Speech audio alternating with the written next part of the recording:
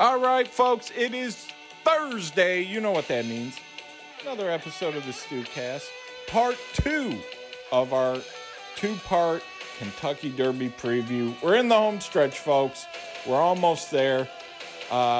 Great lineup today. I'll get to it in a moment. First off, thank you to everybody that listened to part 1. A really great outpouring of support. Really nice words from across the industry.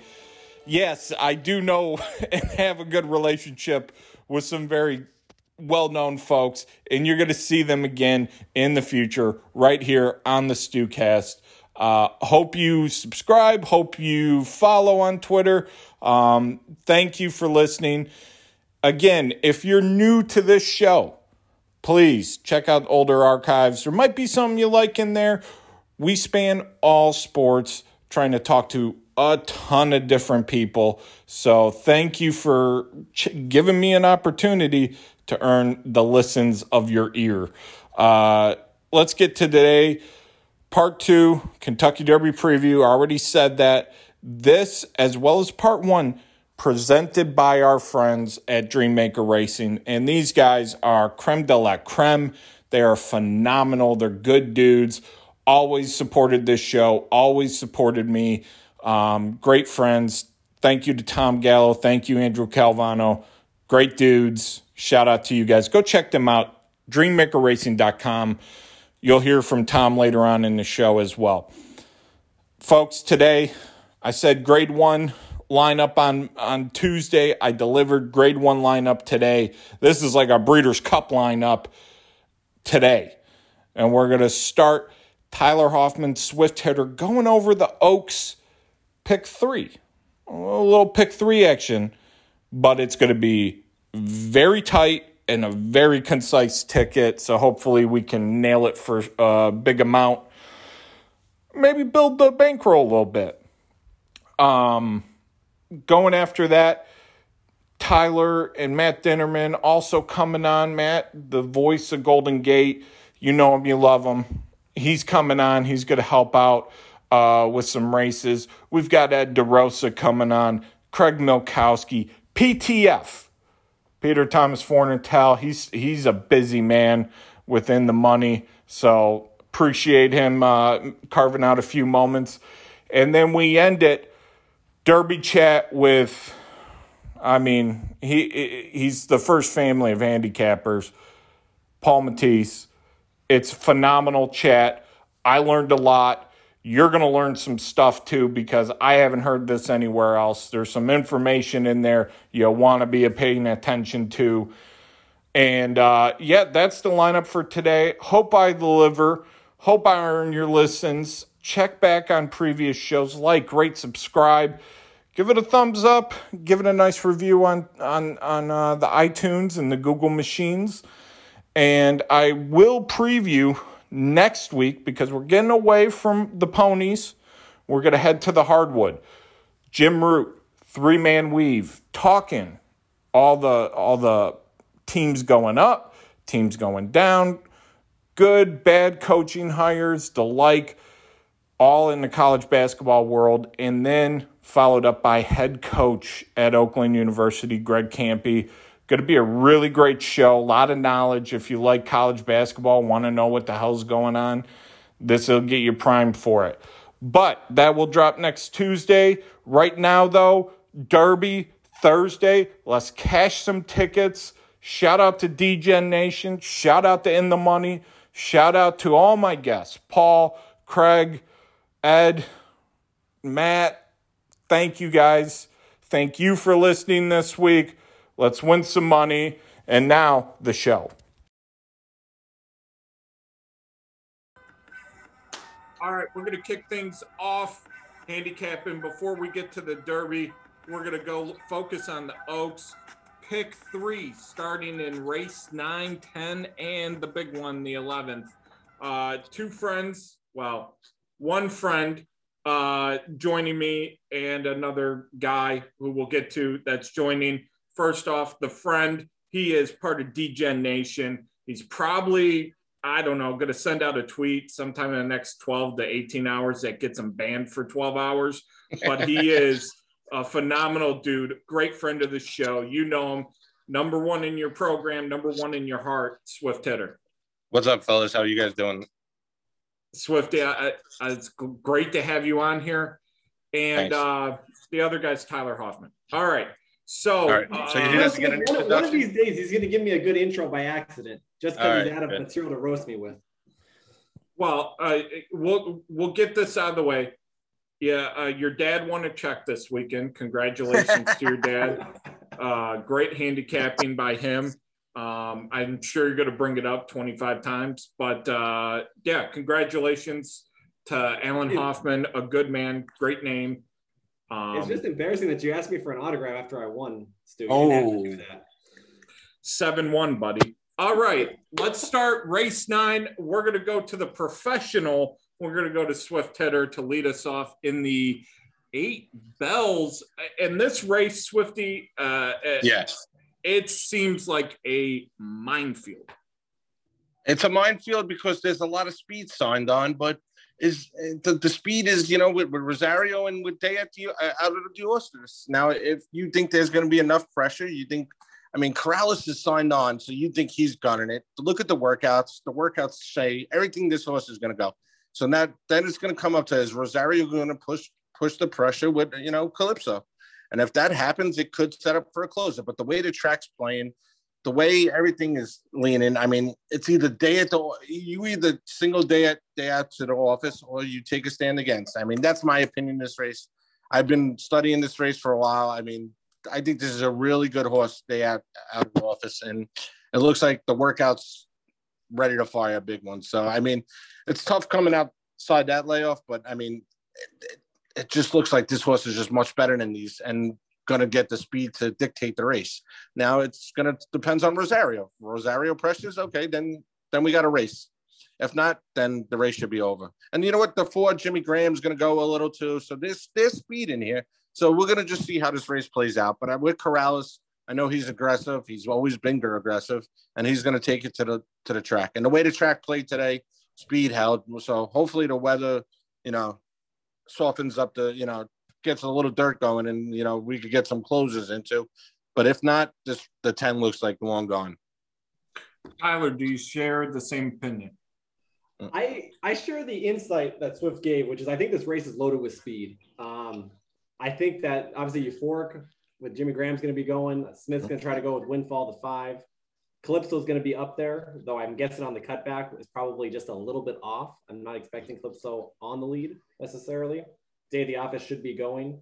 With that, I do think the pace gets softened up a little bit. I do think this is a tough spot for Day of the office just because this is her first race in about 6 months. For that reason, my top pick is actually the number 9 horse, Little Tootsie, who I think is a dead cold sprinter. Go back to her early races, her maiden race there. That's the kind of trip I'm envisioning today. Last time just got a little bit tired, a little bit of a wide trip, finished up on the wrong lead, 8-1 on the morning line. Kind of hoping that one trips out. So I lean Little Tootsie over kind of everything else. And I'm hoping that the pace melts down a little bit. I don't think that's a bad play. I mean, if you're going to take a shot against Day at the office, you're going to just hope the speed breaks down, in which there's a ton of speed breaks on. And like you said, cutting back to the 7 furlongs is going to, the cutback's nice. Ran against the monster in Travel Column and Clary, the horse that finished second. They're both in the Oaks. So, I mean, that horse figures too. Amos, I'm not the greatest fan of Amos, but why not take a shot then? If you think there's a ton of speed in this race and you think someone's going to trip out, I think that creates a value there. Let me ask you this, Swift, as a handicapper, traditionally, do you like horses that are, when they're in these 7 furlong, 6.5 and 7 furlong races that are turning back in distance, or the ones that are stretching out from the 5.5 and 6 to the 6.5? It really depends. It really depends. In my opinion, I think Day at the office, the 10 is going to run big because it's fresh off the layoff. If that horse was running a couple races and got 2 or 3 races, I wouldn't like a cutback. But if this horse is coming fresh off the layoff, I think, and the workouts are telling me this horse is ready to fire. So I think this horse is going to be ready to go no matter what. I mean, the cutback is just probably they're just doing the 7 cutback right now to prime it up for another race. But this horse might be so much better than everybody else. I think that could win it wider. So I could definitely see that. No, I get what you're saying. Yeah. I mean, it's like you asked a good question. It's so tough, like, because some cutbacks scare me. Like today, what was it? Yesterday at what's the name? At what was that? At Churchill. I left out the 9. I left out a horse that was obviously cutting back, but I thought the cutback was 2. I thought it was 6 furlongs. It was a horse I left off, and it cost me to pick 5 later in the day. And I just thought it was too short. 6 furlong cutback, 6 furlongs, and it was going a mile and 16th. And the horse had a perfect trip and barely won. It's just one of those races. Like if your opinion's wrong, you're wrong. But I thought that horse should have been caught at the wire. But and did that horse have tactical speed when it was routed? Yeah, he showed tactical speed in the route races. So he was right there. I mean, it just, and you know what's kind of stupid to me too. The horse was 2 for 2 at Churchill. I mean, he was killed in the Will Pace in the pick 3. Everyone saw it but me, but I just didn't like it. And I took a stand against him going 6 furlongs. So, and he just barely held on. I thought the 3, I had the 3 at 6-1 with Sias, and the pick 5 would have paid like 7-8 grand with him. But the 9 was the favorite, and just, sometimes you're wrong, and that's what happens. But yeah, I have no 2020, huh? yeah. I have no issue with the cutback here. I mean, the horse ran huge at Saratoga, and horse even showed that he could rate a little at Saratoga too, which is, kind of good too in this kind of race. But I think that horse is going to the lead. I just don't know why. That Corrales just killed. He guns horses right out of the gate. So that horse is going. And the way the track played, it's up to, like you said, it's going to be up to Rosario and Jimmy Graham to set the tone here. Rosario and who's Jimmy Graham on? Euphoric. Yeah. If they could say, you know what, we're not going to let this horse run away with this race. We're going to take it to them. Then, your horse is in play. I think what's the name would be in play too. Where is the 3, Super Sensational. I think that horse could be in play with Johnny V and Cassie. That horse could trip out if he's on the inside. And then your 9 could be floated a little wide, and we'll take it from there. But if I'm going to single in a pick 3, I'm going to hammer, because I got my opinion. I'm hammering day. I'm going to basically day at the office and a hammer pick 3, because I have I basically got my pick 3 lined up where I'm hammering straight. Beautiful. And I got an idea about this pick 3. We'll talk about it after we get to the races. Beautiful. Race 10, the Twin Spires Turf Sprint Stakes. Tyler, Turf Sprints. I guess throw a dart at the wall and see if you hit something good. Where are you going here? This is a tough race, mostly because I don't believe in the speed. I think the number 3 Fia is cheap, even though he's undefeated at this point. Johnny Unleashed with Krause is going to go from the rail. Though ironically, it's not mentioned in the form, but this horse was actually off a length slow last time, and then kind of gunned his way through the field to get the lead in 21 and change. So I see both of them going out. I kind of go to the middle runners. I go to Fast Boat, the 8, and number 9, Diamond Ops. Fast Boat I kind of give as the horse for the course and the best closer in the race. Probably figures to set a pretty good trip in here. I trust Irad to work that out. Diamond Ops, I've always think he's defending champ, but I've always thought that he's a better turf sprinter, ironically, and most of his races have been on the main track, which he's done well for his career. But I see no reason why both of those wouldn't fire big shots in here. The only other price I was really interested in including was Gildan, the 2 horse. And it's nothing more than the Rispoli factor. Obviously, I'm biased being a West Coast handicapper, but I'm going to trust Rispoli to put this horse into the right position in this race. And if the pace does fall apart in here again, I think Rispoli is going to be fine. This one's going to be a crooked number on the board. So just somebody to include, but it's definitely a C bet, in this race behind my A's of Fast Boat and Diamond Oaks. Swifty. What's up? I think I got my horse. I've been on this horse for a while. It's the Gulfstream Shipper Fire. I think that horse is probably one of the fastest turf sprinters in the country right now, outside Golden Pal, I think. And as I think Luis Saez on the inside, that horse is going right to the lead and control it. The other speed on the outside is Julian. We all know Julian could fucking not be aggressive. And Pratt's going to probably, the horse I'm worried about is the 10. The 10 would, Peter Miller, I think could maybe wear down late if the Gulfstream Shipper comes in. But I think Fire is one of the best turf sprinters around. And if you watch the replays on the Belmont race and even the Gulfstream race, that horse is just not even moving, it looks like. And that horse hasn't really even been asked yet. So we're going to see this bottomed out. We're going to see how fast this horse truly is. Now, there is some speed, and he's definitely stepping up in class. He's never faced, these quality horses before. So we're going to really see how good this horse is. But I think he's one of the best turf sprinters around. So. Would you agree, Swift? You think he's basically an even money bet in this spot? He either wires this field or he's nowhere. He's not somebody. Oh, yeah. He's going to be either wire the field, like you said, or he's going to finish 10th and suck in air at the end of the top of the stretch. That's what I'm always worried about, because these Gulfstream horses, you don't know how phony some of these numbers are. But this horse ran huge at Belmont. If you go watch that race at Belmont, that horse was breathing fire. And that's the type that was basically off a layoff too. So if you think that kind of worked, like if you did that off that layoff, and then you see this, I mean, it's a little longer layoff, but I think this horse just breathes fire. But if it's even money, I mean, I would take a shot maybe against, but I think this is one of the best turf sprinters around.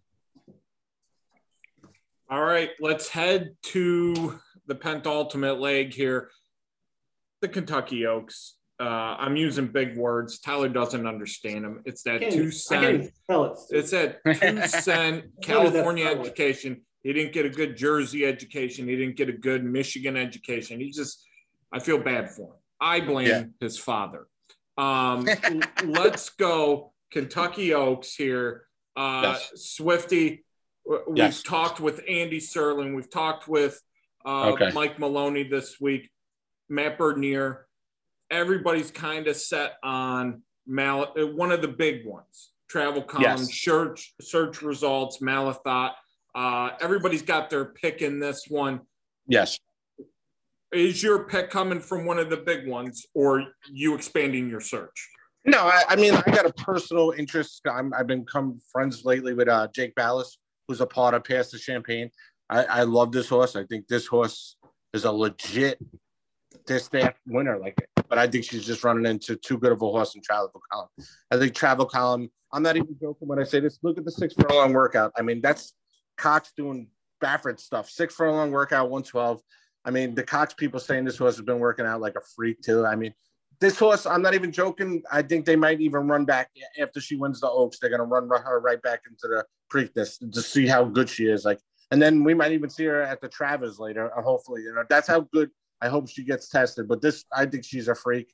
I think, I'm not a big Flo fan. Flo could get a little cutesy at times, but I think this horse is just too good for these right now. And I would love to see Pass the Champagne for the people involved and the become friends with, but I think it's going to be a 6-5 exact. I think Travel Column's going to sit right second or right off and just going to take off in the top of the stretch. And she's a big horse. She's going to love that, third at Churchill. She already won on the surface. She's 2 for 2 on the surface. I see no issues with this horse. I liked Malathot's last win, but Pass the Champagne just moved a little too early. Look at that morning line too. How is Malathot 5-2? And Pass the Champagne is 15-1 morning line. That doesn't make sense. If you watch that race, Pass the Champagne basically had the race in the top of the stretch. She just got wore down. Just maybe a slight tick early by Javier. She got wore down. I respect Clary. I respect Ashman's horse, but I can't. The problem is Travel Column is just too good. And I think the Pletcher horse, I respect, the connections. I respect Pletcher. I just don't think that horse is going to sit outside, and that horse is going to run a Travel Column down. Tyler, you going to the Travel Column, or you're going to look somewhere else? Basically, everything that Swift just said is 100% accurate. And to provide a little bit more context to what he just talked about between Pass the Champagne, number 5, and number 10, Malathot. Pass the Champagne, if you like Malathot at all, you have to like Pass the Champagne. And the trip's even worse. Swift is underselling it. The start of the race, which isn't noted, it says hit the gate. It didn't hit the gate. It hit the inside rival coming out, which wasn't a good thing anyway, and was kind of rank going into the first turn. Then from approaching the 3/8 pole to almost the quarter pole, Pass the Champagne is actually waiting for a scene to go. She was push button when she got through there. And yes, got run down by Malathot, but that was a better than mixed performance on that day. And to have a difference between 5-2 and 15-1 on the morning line is utterly ridiculous. I like Pass the Champagne as an A in here. Is she as good as Travel Column? I don't know. Travel Column to me is kind of the wild card in this spot.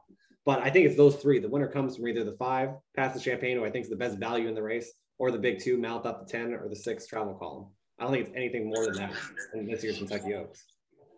Swifty, Tyler agrees. Lock, stock, and barrel travel column. I think your single spread of 3 single pick 6 ticket you put out there the other day, or pick 5.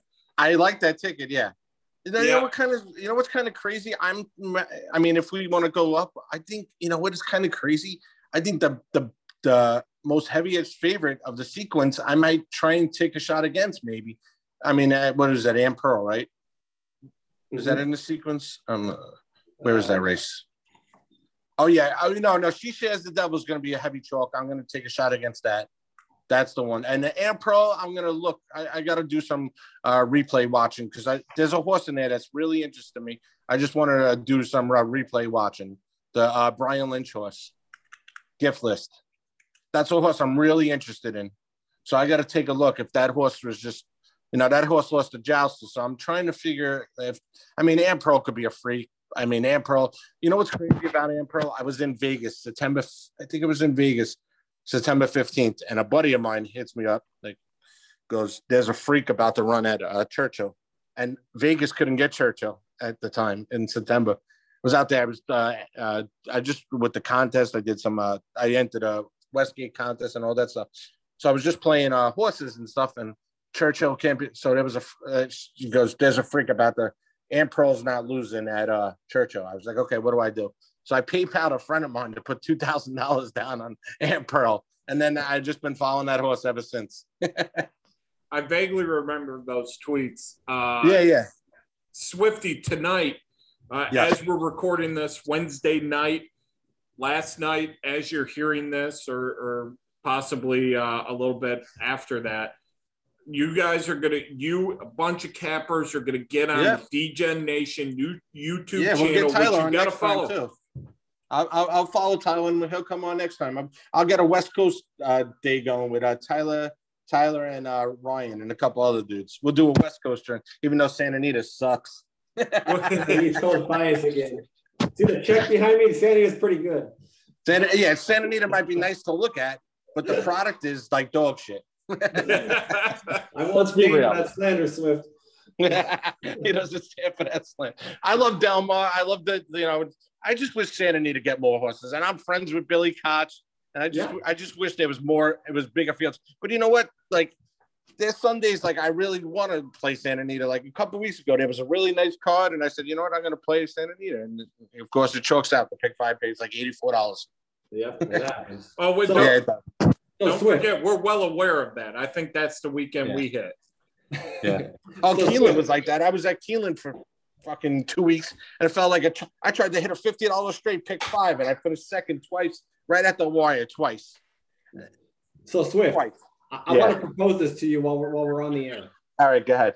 So you guys at DJ Nation, which I'm a big fan of, I love Thanks, the way bro. you guys appreciate the community. That.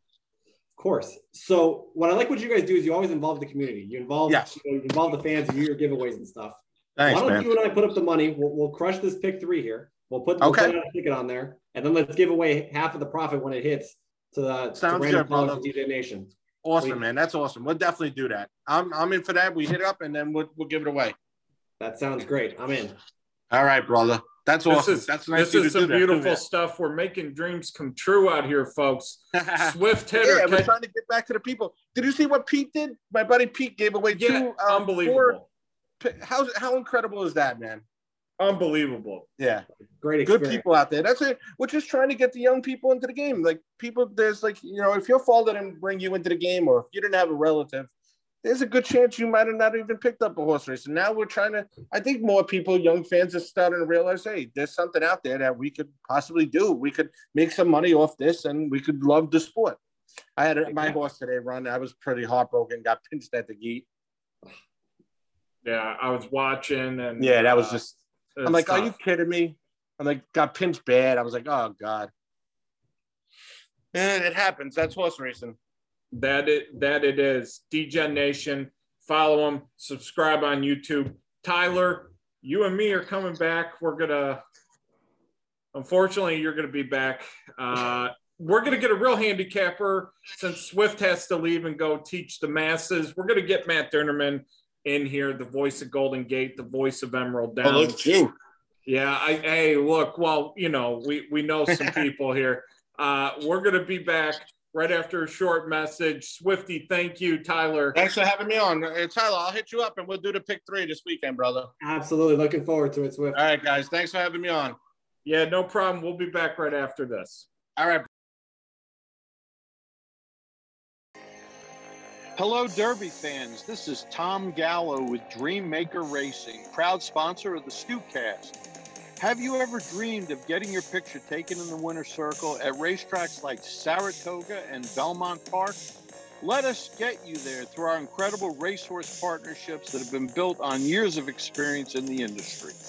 Dreammaker Racing is the premier partnership in New York, running New York breds in the state of New York. From our on-site hospitality, excellent owner communication, and overall incredible experience, we have been able to serve people from all over the world for nearly 2 decades and get them crazy about horse racing. Stop by our website today, dreammakerracing.com, for more information. We can make your racing dreams come true. Now back to the show. All right, we're going to get to Derby Day, the start of it, and I made a promise to our guests that I'm going to be nice. So I'm going to start off, I'm going to be nice. I've been accused. My name's been sullied, thrown through the mud because apparently I'm not too nice. So I'm going to say some nice things.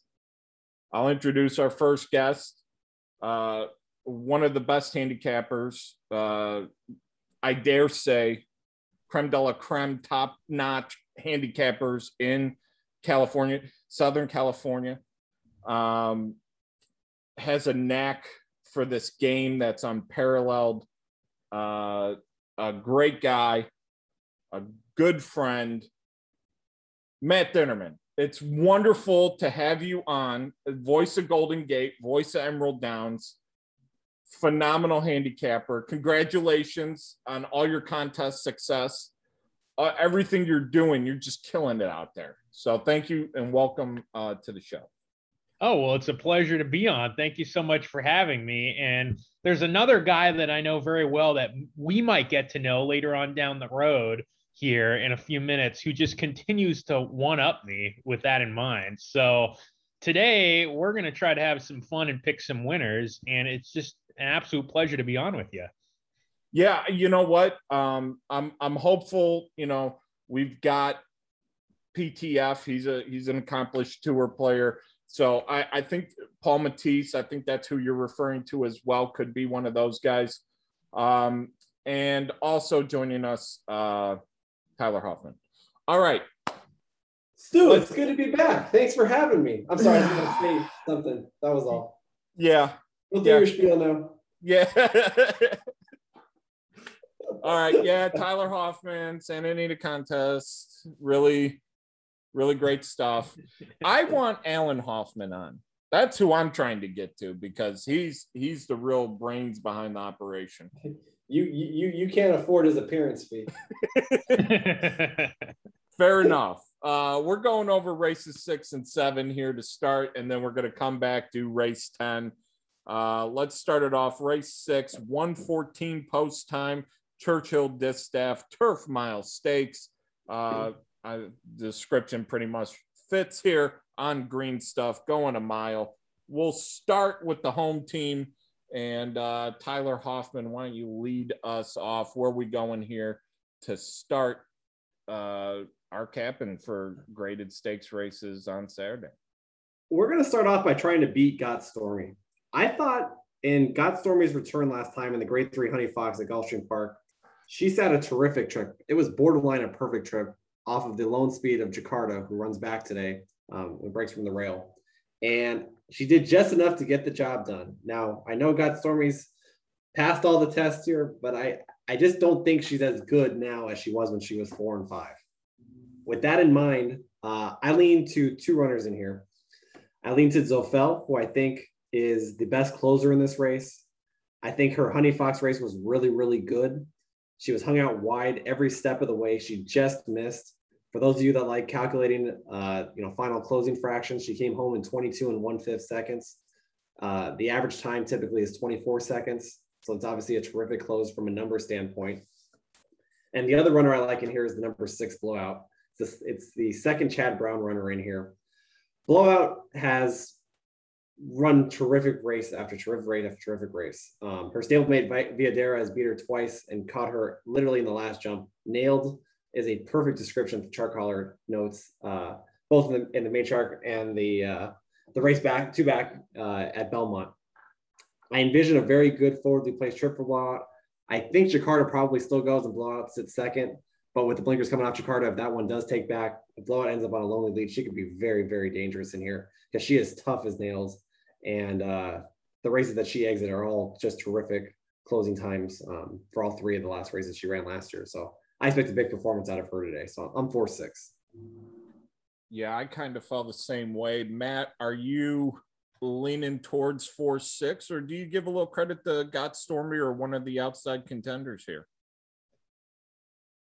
Well, I'm sort of with you two on Zuffel. I think that she ran a really good race in the Honey Fox. The way she closed, Got Stormy, like Tyler referenced, got the perfect trip. I mean, sat off a lone speed type Jakarta, and they weren't really going that fast for a mile. I mean, 24 and 148 and change over a good firm turf course. So Got Stormy really had everything her own way, and Zuffel almost beat her. And I think it'll be interesting to see what Jakarta does removing those blinkers, because even if she does remove the blinkers and she goes to the lead, Blowout's probably going to be a little bit closer, and there's probably going to be a little more speed signed on if that's the case. Now, if Jakarta takes back, like Tyler said, maybe Blowout tries to just steal this thing on the lead. I don't feel that maybe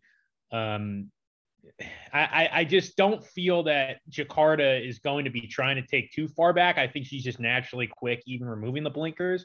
But I noticed in that race 2 starts ago, she did get a little bit keen in the early part of the race. So I'm thinking that maybe the blinkers off are just trying to get her to settle early on in the race.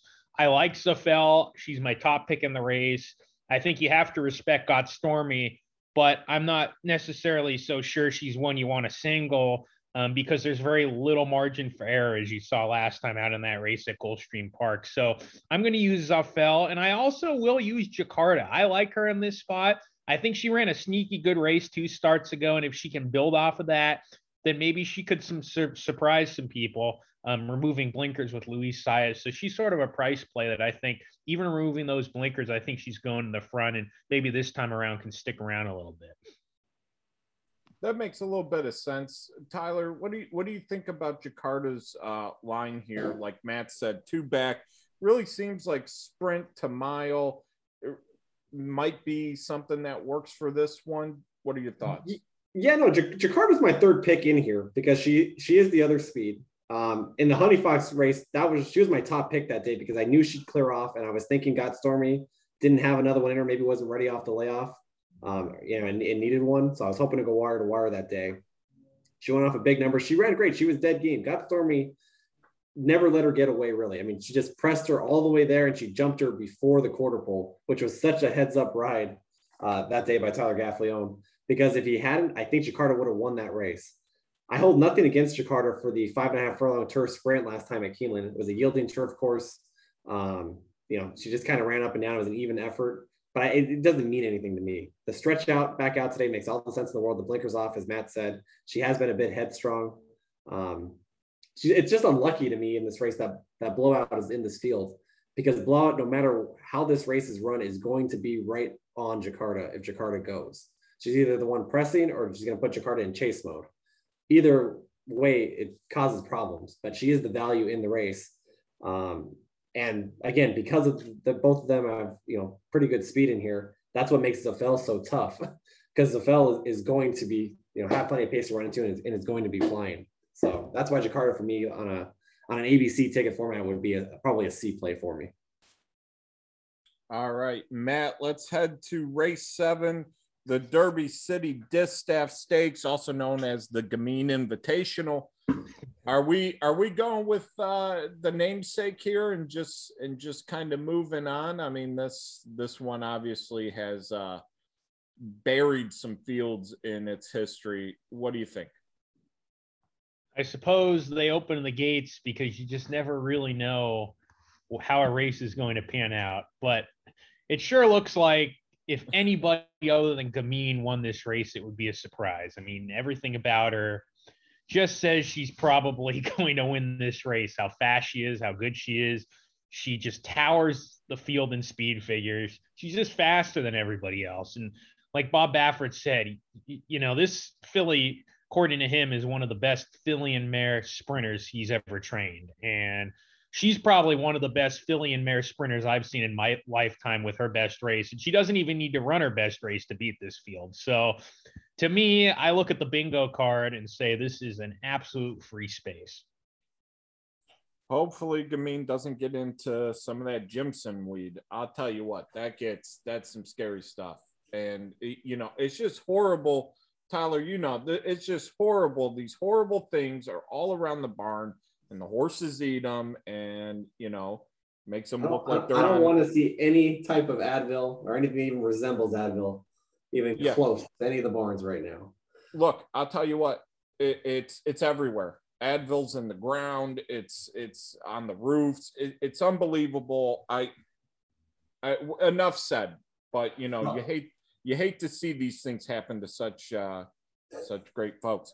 Tyler, I'll put it this way. I'll give you something different.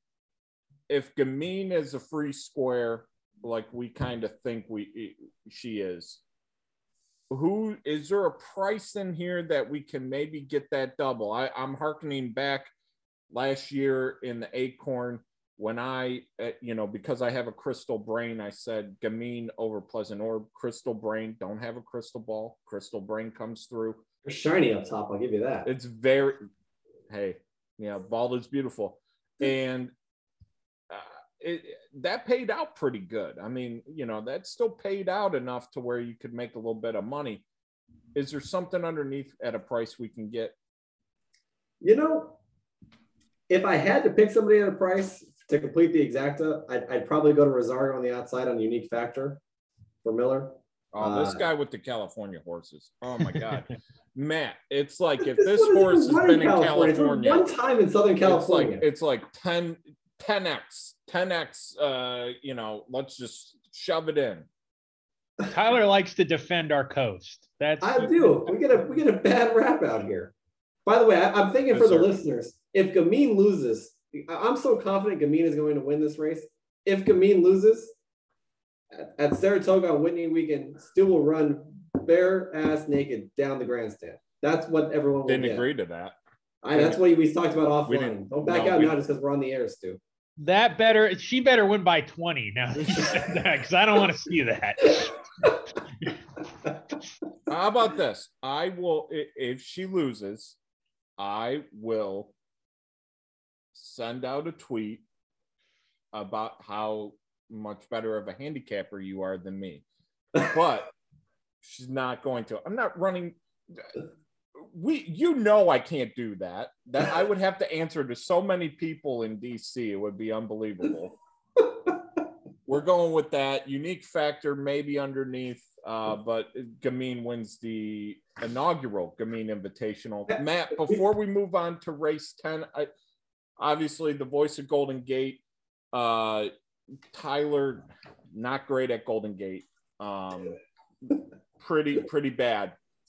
So I'll ask you this: Saturday, you've got a big card going. What can we expect if we want to, get a little frisky in the afternoon? We won some money on the Derby.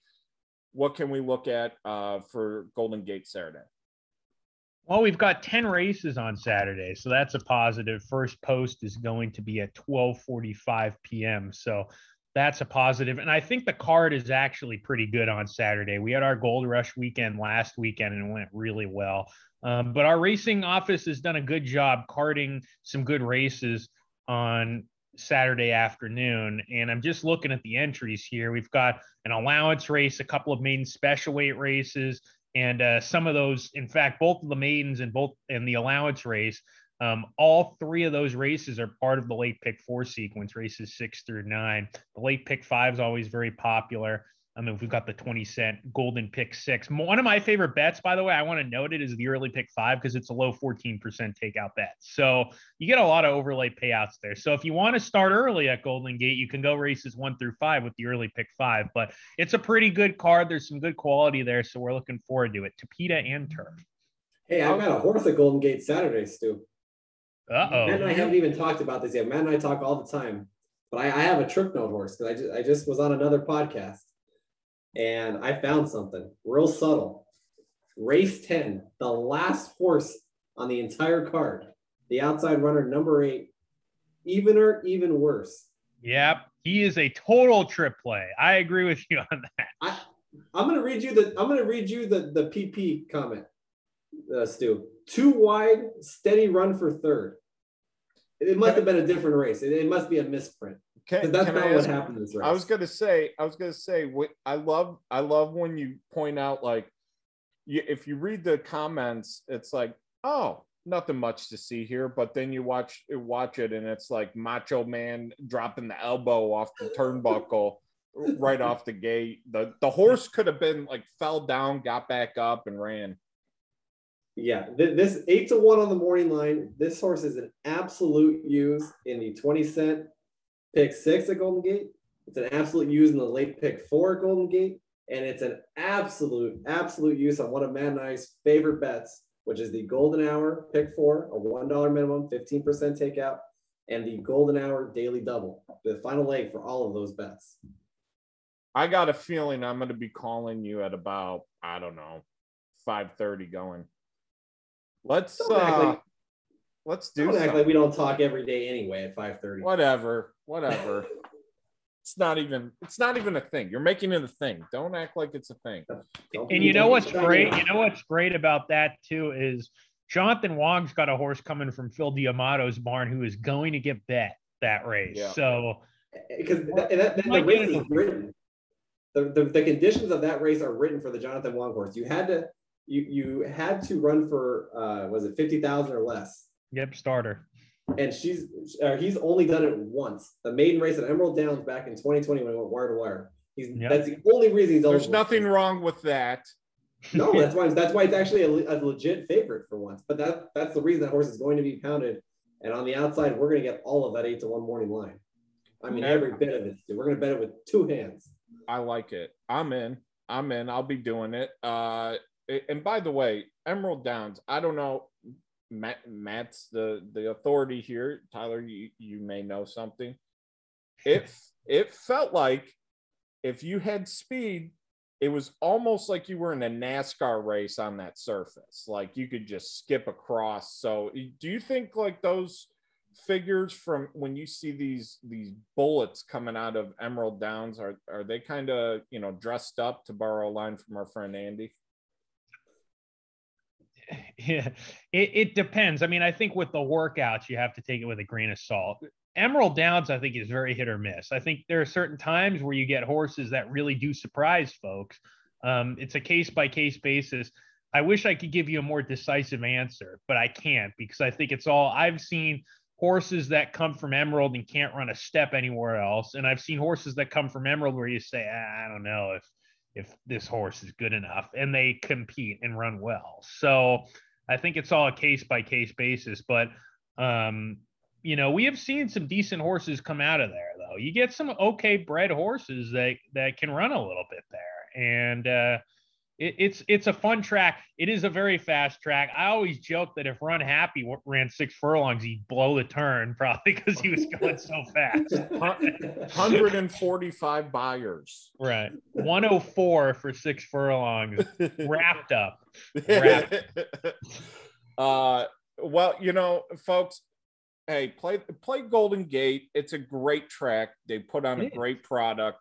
Check them out after you're done counting your stacks from the Derby. Throw some money on that Golden Hour late pick 4 or the early pick 5 low takeout again.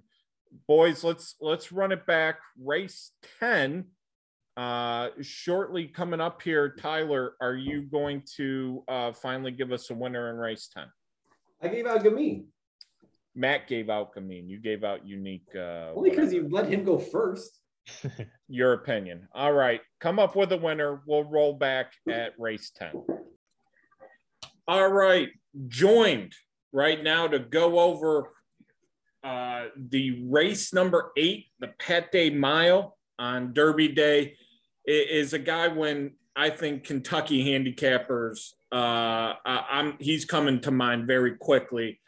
Ed Derosa. Ed, welcome to the program. Thanks. You're at Churchill. You're on the bit here, and you're taking a few moments. I appreciate it.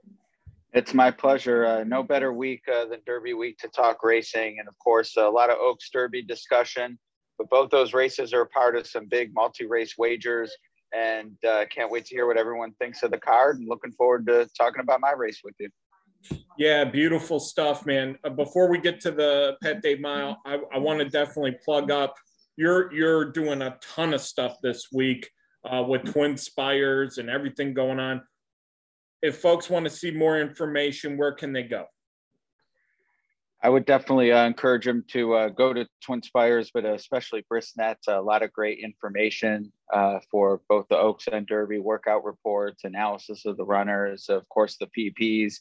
It's sometimes information overload for some people, and you should be sensitive to that. But really, in my mind, it's all about what information is important race to race, and using it to the best of your ability. And it's what we help you do at Brisnet. Yeah, it's great stuff. I've already spent a few shekels myself over at Brisnet, and probably will certainly spend a few more. But let's get down into the Pate Mile right here. I want to lead off with this. Seems like there's plenty of pace here, especially from the outside runners. I'm going to be internally rooting for Joe Frazier because I love the boxer. But in your mind, this outside pace, how is that going to shape this race? There's definitely a lot of pace. And when we get to my top pick, you'll see it doesn't bother me too much because of who I have on top. But in my mind, it's one of those paces where, since I do like a front runner, maybe you can get a long shot that's running late up for second. So depending on how you want to play the race, if you're in the verticals, I see the pace definitely. Someone has to crash the party, at least underneath. But on top, I think the class is going to prevail. And like you said, you kind of teased it for us. Where are you going in here and why? I'm going with Jackie's Warrior. This to me seems like classic Asmussen Barn stuff. I understand why they would want to give the Derby Trail a look. They had a Grade 1 winner at 2. The pedigree didn't necessarily scream route, but Jackie's Warrior was so fast as a 2-year-old. You had to give him a chance to see what he could do again at a route of ground. And he ended up running into Central Quality twice, both at a mile on the 16th. He's gotten a freshening since that Southwest race, more than 2 months off now heading into Derby Day. The 1-turn mile definitely should suit this one much better than the 2 routes we've seen. And the thing I look at Jackie's Warrior, which, you look at the 4 wins and they were out gate to wire, and then the 2 losses, once he didn't even make the lead on the front end. But in those races, he ran still good Brisnet late pace ratings. He never quit. It wasn't just a matter of blitzing 2-year-olds he was better than. He just kept running, and his E2 rating was the fastest of any. So really, it's a middle move that he has that's so devastating, and it just fits the 1-turn profile to me, and I think he's the horse to beat. Yeah, certainly. You make a compelling case there. Another thing here, when you're looking at, we're very young into these 3-year-old campaigns. The second off a sustained layoff from last year, and you mentioned the 2 months, do you always kind of forwardly project like a forward move based off a previous race in a situation like this?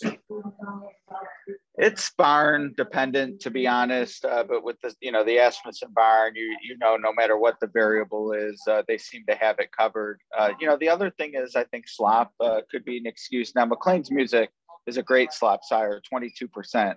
But AP 500 is just 4%. So if any of the dam side snuck through in that sloppy Southwest, that may have hindered Jackie's Warrior's chances as well. We should be fast on Derby Day. And this is just a barn that, to me, they reset. They tried the Derby Trail. They went a mile on the 16th off the bench. I don't even know if that would have been Steve's preferred race off the bench, if not for the Derby. So this just feels like a reset, and we're back to a one-turn mile. He's a Grade 1 winner there, and that makes him dangerous. You mentioned underneath there might be some late running horses that get up and suck up for second or third. For those playing the verticals here, where does your mind go when you started looking this one over? Yeah, I think, back to our discussion about who the closers might be in here, because this is a fast pace. Now, I just think Jackie's Warrior, and we saw it in the Breeders' Cup, he's able to sit off the pace, and he made the lead in the Breeders' Cup. He just wasn't good enough against those at that distance, but he absolutely is capable of sitting and kicking here, and that's what I'm expecting. His stablemate, Whiskey Double, and Winchell Thoroughbreds, it seems like they have a stable full of 3-year-olds with whiskey references, Midnight Bourbon in the Kentucky Derby. That's not a bad thing, though, Ed. You're not at all. From their part of the country. You can appreciate it. I hope they have a bar full of it, too. But Whiskey Double's definitely been a solid closer. I mean, that race 2 back at Oaklawn, which was the last time Santana was up, closed furiously to get the job done. Then they shipped him to the Bayshore at Aqueduct, and just wasn't good enough there, but, still ran okay, got a check. So Whiskey Double, to me, definitely dangerous closing. And then Sitting on Go, why not a repeat of the Iroquois? That was a race on Derby Day last year in September, one-turn mile, and he upset some good ones, including Midnight Bourbon and Superstock, both of Steve's Kentucky Derby entrants. So Sitting on Go is interesting to me. If you're just saying, hey, this race might completely collapse, he's already done it at the track and distance on this day. Why not again? I love that. I had it last year. Tyler Hoffman had Sitting on Go last year. So, yeah, let's roll the dice again. Ed, busy week. Thank you so much for joining us. Hey, what do you got going on the rest of the week? Where are we going to be able to catch your musings on Twitter as well? Well, yeah, you definitely know I'll be active on Twitter, EJXD2, the Twin Spires handle, also sharing a lot of great content and promos. I would just encourage everyone to get involved, be a part of the conversation, and let's win some money. I can't let you go without a Derby thought. Where are you inclined to go? I mean, we're taping on Wednesday, so I'm not going to hold your feet to the fire. But where are you inclining yourself to look at? Yeah, I'm pretty much in the highly motivated camp. He's my top pick to win. My wagering strategy, if I'm being honest, though, is going to be less about having him winning and more about having Bezos or Keep Me in Mind in the superfecta. I feel like that's the opportunity to cash in this race, is to get one, maybe both horses in the number. I think they're going to be Bezos, I guess, has gotten some attention, but Keep Me in Mind for sure going to be a bomb underneath there. So highly motivated wins. Great. I'll be happy I had the winner, but I'm not going to cry too hard if it comes Sainthood. Keep Me in Mind. I got to tell you, just as a heads up, another Kentuckian, Mike Maloney, specifically calling out Keep Me in Mind, loves him for the I know. I listened super to the Monster Pod, and when I heard him say that, I was like, come on, Mike. It's supposed to be the insider one here. Yeah, well, you know what? We know where he lives. We can send him some hate mail.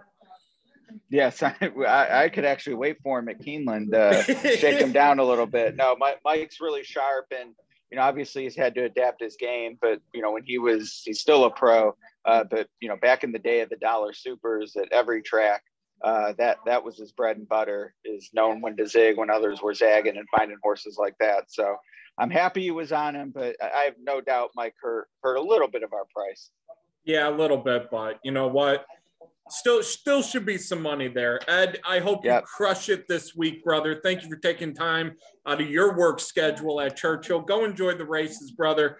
We'll talk to you soon. Coming up, Craig Milkowski and the American Turf. If you like the Stewcast, you might want to check out what's going on over at inthemoneypodcast.com and on the In the Money Media Network. We've got a whole bunch of podcasts devoted to horse racing, from the player development side to the week in, week out gambling side to the horseman side. There's going to be a show for you. Come check us out, inthemoneypodcast.com, and we look forward to seeing you there.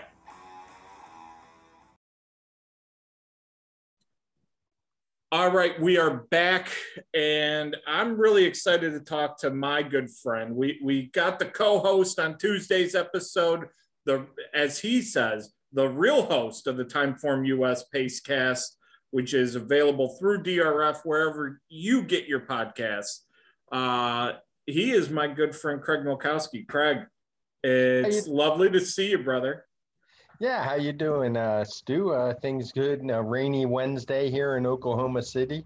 Been raining all last night and today, so I'm just hanging out, sitting on the couch, watching some Churchill. Yeah, it sounds like a rough job. You look like you're really struggling there. Yeah, it's actually a new love seat we got too that I just put together. So me and a buddy actually had to move this thing, which if you've ever moved furniture, which I'm sure you have, yeah, it's not a lot of fun, but it was worth it because I'm pretty comfortable this morning. That's good to hear. Well, you got to rest up. I mean, the tennis game, I know you still got to give it to Swifthitter eventually. So you got to rest those weary bones. I know your daughter gives you the business. So you got to rest up after that. So you need all the help you can get, brother. Oh yeah, for sure. I pick my opponents well, by the way. Like yesterday I played on the clay court, and I'm about to turn 54, and I was still 16 years younger than anyone else on the court. So, you got to know, you don't enter a grade 1 stake if you're a 20,000 claimer, so that's what I did. You might be becoming the Logan Paul of tennis out there. Yeah, it could be the first time I ever root for Floyd Mayweather if that fight actually happened. Shocking. Yes. Well, it sounds like it is. I think they got it for D-Day, June 6th. Wow. Floyd is minus $1 million. Yeah. I would say this guy has less of a chance than Conor McGregor did, and he had less than 0. Hey, big week for you guys. I heard the episode that came out, I believe, yesterday. I teed it up this morning at the gym, working on my 20-inch pythons. Humble brag, it is what it is.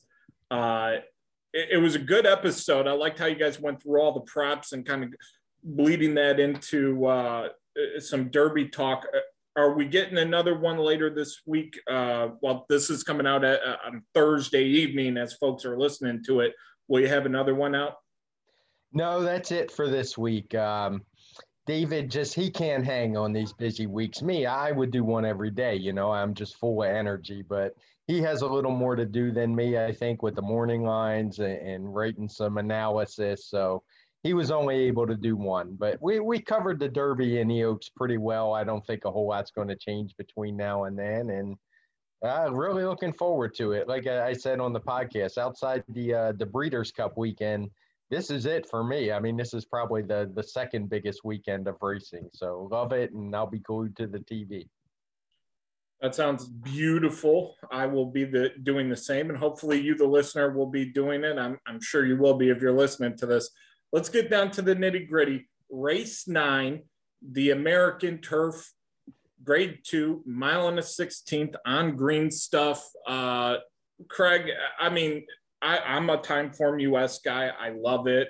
I think you're somewhat familiar with the product. This is color-coded as a very fast pace. And when you start looking at these race horses in this one, there is a ton of speed in here. There is. I want to say before I get into the race, the first thing I made note of was that you only assigned me a grade 2 race, and I'm on day 2 of the podcast. So let's just keep that in mind for future references if I answer the phone.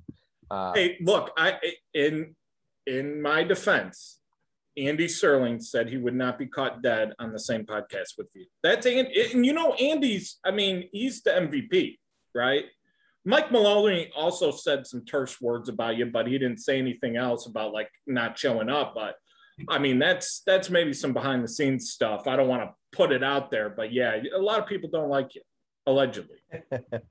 Now, you actually picked 2 guys who are the rare exception that I know for a fact do like me. So. That's rumor and innuendo, Craig, but continue. But yeah, as you said, this race we have it marked on our pace projector as one that's going to have a fast pace. And looking at the PPs, it's kind of hard to argue with it. You have excellent timing, drawing the rail. He's a first-time turfer, first-time 2 turns in his second start for Chad Brown. I don't see a ton of turf breeding on him, but Chad's pulled that move before, so I think he's one you got to respect. But at the very least, he's almost guaranteed to be a pace factor in here. The horse just to his outside, Win From Within, has a lot of speed. He's tried 2 turf routes, and he's never not been in front at any point during the race. So he's obviously got speed. And as you look through there's some more long shots that also have a lot of speed, and Dynamite, Holy Vow, and Next. And then one of the horses who's actually going to take some money is Du Jour for Bob Baffert. And he's the one out of all the main contenders I think that the pace is going to hurt the most, because he's run some pretty good speed figures, as good as anybody in the field, but he's also done it being up close to some moderate paces that he's not going to see here. So he's either going to have to run a lot faster early, or he's going to have to change his running style and come from further off the pace. So he's the one, when I did a first pass here, that I don't like, that's one considered a contender by many, and particularly on the morning line. Hard to figure a horse like Dynamite not taking back and not being on the bit there. And like you said, I mean, yeah, we've gone through about 5-6 horses here that really seem like they want to be very forward here. So it's refreshing to get a turf race where we might get some real speed. That leads me to a few really nice closers that are, finding their way to the very low end of the odds board. A horse like Annex, and then you have all the way on the outside, horse like Scarlet Sky, ones that want to come from the clouds. Are you looking there, or do you have another horse in mind that might be a little bit better set up as a closer here? Well, I think you have to respect those two. I mean, they're in top form. Annex comes in. He's undefeated in 3 tries. He won that Palm Beach Stakes over Scarlet Sky. And then he went on to win the Cutler Bay. Scarlet Bay left Gulfstream and went to Keeneland and won the Transylvania. So those are the two. I can't blame anybody for picking them. But one of my rules as a horse player is I do not bet closers at short prices, even on the turf, because just too much can happen, particularly in a field like this. There's 14 entered. They're not also eligible. So it's possible that they'll also all go to the gate and cause some traffic jams. So I went for a closer that's just going to be a much bigger price, and that's Palazzi, drawn far outside. He definitely has some things going against him. I mean, he has that bad post. He's going to have to work out a trip. But he was only beaten a half length by Scarlet Sky in the Transylvania. And if he can work out a trip, I don't see any reason he can't be right there at the finish. And he's going to be probably 4 times the price of those other two. Again, I have no real knocks on them. Annex and Scarlet Sky both draw well. I mean, both have run well. Annex obviously has a advantage with the post position drawn inside. They probably have the 2 best jockeys in America right now in Irad Ortiz and Joel Rosario, especially on off-the-pace turf runners. So, again, if I'm playing horizontal bets, I'm probably going to have to use those 2. But as a guy playing vertical bets, I'm going to try to make money using Palazzi. You bring up Palazzi, and there's another one I wanted to get your take on in Lucky Law, the 12 horse here. Kind of like Palazzi in that this one drawn outside obviously has, some closing ability. Lucky Law, a little bit closer in theory based on time form projections, be a little bit closer slightly to the meat of the pace. Being drawn out to the outside like this, do you think that's, cause for concern if you're looking to bet either one of these? Yeah, I mean, it's not great. It would be worse if they were speed horses, though, because then you're almost guaranteed to be wide around the first turn. And when the pace is fast, that's something you really want to avoid. If it's slow, not so much of a big deal, as it doesn't take as much out of you. But if the pace is quick and you're out there trying to get position, it can be tough. But as closers with a lot of speed in here, I think they'll have plenty of opportunity to settle into a spot more towards the rail. Not that they're going to be on the rail, but maybe 2, 3 wide at the worst, and hopefully tucking in behind a few horses. So it's not great. You'd certainly rather draw the 2 or 3 hole or something like that than the 12 or the 14. But I don't think it's a death sentence when you're a closer who's going to try to do most of your running late. So Palazzi is the pick. Is there anything else in this race? Any other thing you might include either in verticals or horizontals for something that might pique your interest come Derby Day? Yeah, I'm not going to ignore Excellent Timing, the Chad Brown horse I mentioned, because speed is always dangerous, even on the turf. He draws inside, and if there's one thing I'm pretty sure of is that horse is going to the front. He's going to be probably a length in front or so, and they're going to have to catch him. As I said, he doesn't have a lot of breeding, but when Chad Brown puts these horses on turf, he usually does so for a reason. I've seen this played out many times before where I'll look at the breeding and think, oh, that's not a turf horse. But Chad Brown is a very good turf trainer, so I respect what he's doing. The horse is going to be double-digit odds, and I think he could very well run well in this spot. Quick question here. If you pull up this website, Timeform US, Excellent Timing, what I'm looking at is a breeding rating for turf at 100 out of 100. Like this one, the dam obviously good on the turf. I don't know. Yeah. This one, the more you talk about this one, I guess it's just a case of, can this one see the trip, the distance, switch into turf, because we haven't seen it yet. I mean, but it's really interesting if this one is capable of translating dirt success, and that's a lot of dirt success, over to the green stuff. Yeah, and I probably misspoke a little when I said not a lot of turf breeding. I should have said there's not a lot to go on, because the dam didn't race all that often. The horse doesn't show any siblings in our past performances, which is one of the things I really like to use for horses moving the turf. And not that Time isn't really known as a big turf sire. He's not the worst out there, but he's not the best either. So, you know, it's there. Like I said, I will take my cue from Chad Brown. He's only had this horse for a couple starts, and he's seeing fit to put the horse into a grade 2. So I have to respect that. I've been burned by it a few times in the past where I didn't, and it cost me. So this is one I will definitely use. And like I said, Annex and Scarlet Sky, they can run just fine, and maybe they will, but this isn't the kind of race where I want to take a short price, because I think it's more open. And just looking at our preview page in Timeform US, there's just not a lot of spread in the speed figures from top to bottom. All the horses are pretty close, even the longer prices. So it's never the kind of race I'm going to bet favorites in. Craig, I can't thank you enough for your time. I know you're watching Thunder highlights and watching Cade Cunningham film, just getting ready for the coming storm when you guys get that #1 pick, because my Pistons just refuse to lose. So enjoy that. Yeah, I was a little bit disappointed, I have to say, with the Thunder pulling one out yesterday and ending that 14-race losing streak. I really dislike the Celtics now. That was an embarrassing performance, and that actually opened up a little gap between your Pistons and my Thunder on the reverse side. So Thunder need to dig down and get some more L's so we can get maybe not Cade Cunningham, but one of those top 4 or 5 guys. You got a fade for Cade.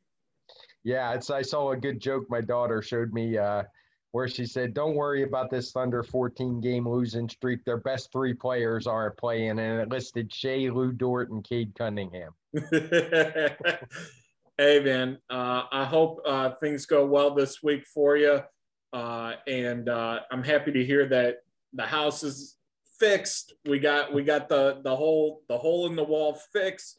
Everything's looking good on your end. Hopefully we can talk again down the road when you get some time on your hands. I hope you have a lot of time on your hands coming up soon. And Thanks for joining again. Craig, where can people catch you and support not only you, but Timeform? Our website's timeformus.com. That's where you can find all our PPs and how you can get them. On Twitter, I'm TimeformUSFigs. And as you mentioned, David Aragona and I do 1 or 2 podcasts a week, usually 2, though it's only 1. We always tweet that out. It's available on the DRF channel on YouTube. Pretty easy to find. Just go to that channel, and we're always near the top after we put it out. Beautiful stuff. Craig, I'll catch you down the road. We're coming right back. Moving on to race 10 right after this. What's going on? It's Matt Bernier from the Matt Bernier Show, part of the In the Money Media Network. Be sure to join us every Monday, occasionally Tuesdays, but for the most part, every Monday. However you listen to your podcast, whether it's Apple Podcasts, whether it's YouTube, you name it, you can find it a million different places, including inthemoneypodcast.com. It's the Matt Bernier Show. Anything and everything to do with the world of horse racing.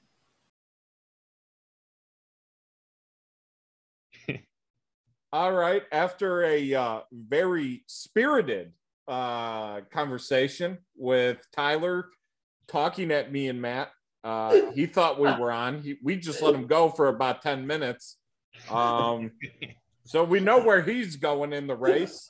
You guys are such jerks. No one told me I said, and you can rewind the tape after race 7. I said, hey, we'll be back after this.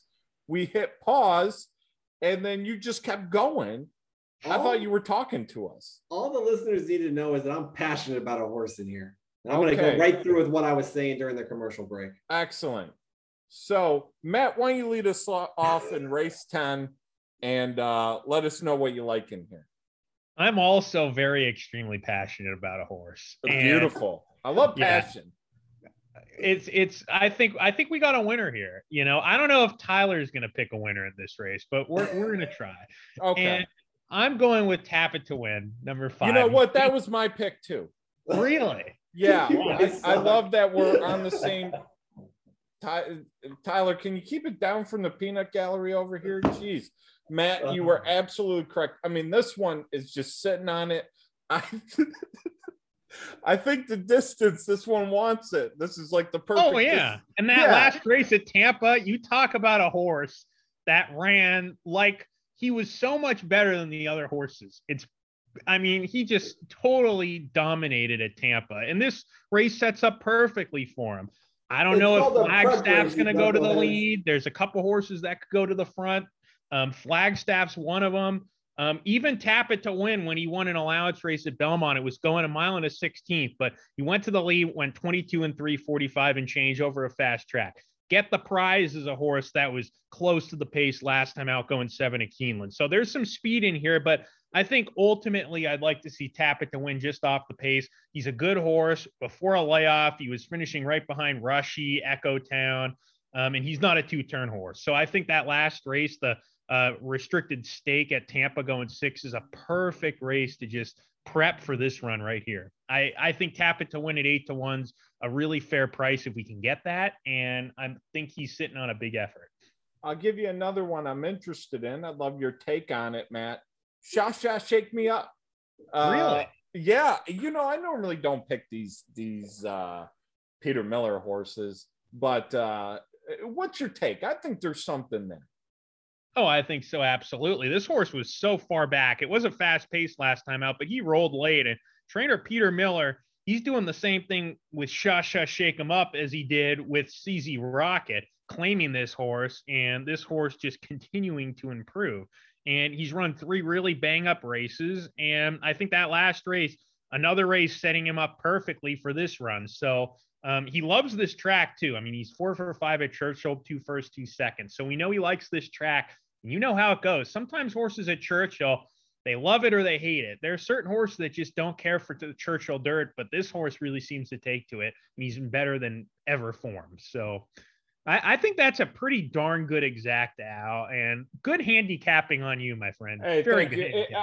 I got to give you this one because, you know, I was a little tepid on Tap It to Win, but the way you outlined it, perfect. All right, Thank Tyler, do you have an opinion? This is why I don't have enemies, because I consider both of you friends. And this is what you guys do to me when it's not recording. You take my whole analysis on Tap It to Win and just use it for yourselves. And then you take my number 2 play in the race, Sha Sha Shake Me Up. And you didn't even mention the best part of Sha Sha Shake Me Up, which is the closing fraction, which was 23 1/5 seconds, which is terrific on the main track. What Matt says about the horse for the course is absolutely right. And that's why Sha Sha Shake Me Up is a really fun play in this race with Tap It to Win. Tap It to Win, that absolute prep race last time. I really, really like him in this spot for basically everything Matt said, because it's what I said when we were recording. So when Matt and I agree on allegedly, we don't know. We don't have the recording. People know, Stu. They know you now. They're onto your game here. They know how There's you treat nobody me. onto my game. I don't. They know how you treat me. So can I go through a couple other runners in here? Is that okay? I mean, yeah, sure. Or do you guys want to accuse me and Matt liking them? If me and Matt like them, you're just going to say, "Oh, I said this one 25 minutes ago to myself in my basement." Plagiarism in podcasting. There isn't, and we weren't plagiarizing. We like these horses exactly because we're handicapped. I mean, we're professionals. I know Matt is. I don't know what you are. I when I'm unretired, I'm a professional. I'm going to go through a couple other runners here for the listeners. Okay, help them out, with the verticals here. Fine, go ahead. A couple other runners in here that I think fit from the exact and the try standpoint to key with Tap It to Win and Sha Sha Shake Me Up, but specifically Tap It to Win, is the number 6 attachment rate, who comes out of the Commonwealth Stakes at Keeneland. This one was really rolling late. Again, another one when you're calculating the closing fractions, came home in 35 1/5 seconds. To put a reference on it, that's the final 3 furlong time. Average is 36 seconds. This was 4/5 of a second faster than the average. Not something you see traditionally on the dirt. Turf racing all the time. But anytime you can find a runner like this on the dirt that does something like that, it's worth taking note of. And then finally, the number 12 horse, Endorsed, comes out of the same race as the Fat Man. And it looks like the Fat Man handled that one pretty easily, except when you pay attention to the chart caller's comments. Slow start and lacked room on the turn. That's almost an understatement. It should be in bold, highlighted, exclamation marks everywhere. It was a really, really unlucky trip. And he was no doubt best on that day. He'd have beat the Fat Man had he had a clean journey that day. Draws outside, tactically, should be tactically placed. And at 12-1 with Joel Rosario, I think definitely fits as an underneath contender in here, if not one to mess around with on reversing in the exactas. Because I do think Tap It to Win will be there. That is far and away the number 1 pick, and a runner that both Matt and I really, really like in here. So Tap It to Win, Sha Sha Shake Me Up, Attachment Rate the 6, and Endorsed are kind of the 4. If you're spreading here in the pick 5, pick 4, pick 3, pick 6, double, exactas, tries, supers, you name the bet.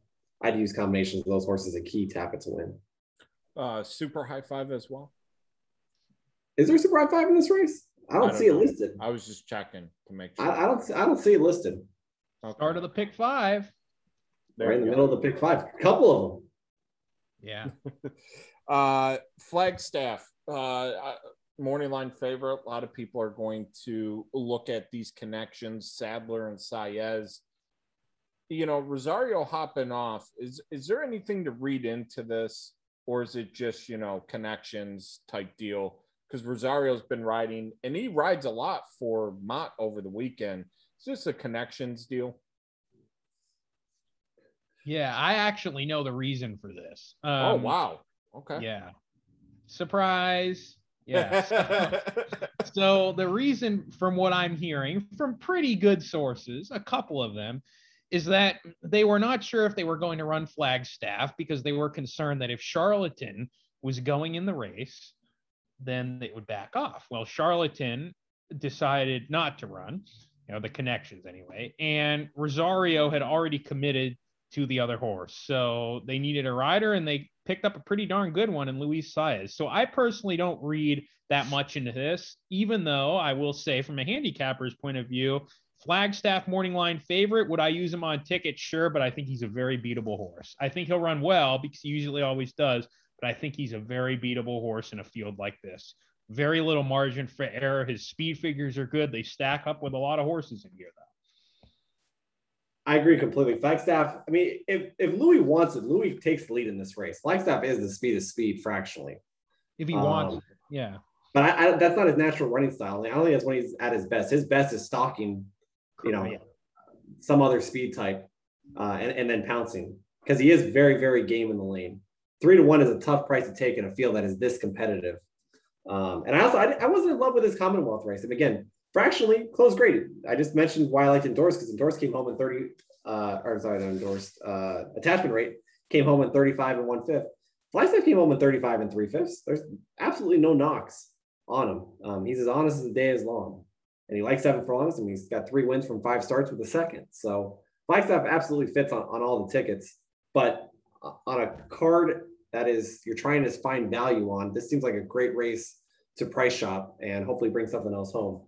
It's the same reason why Whitmore, the champ. I mean, Whitmore has done absolutely nothing wrong, really, his whole career.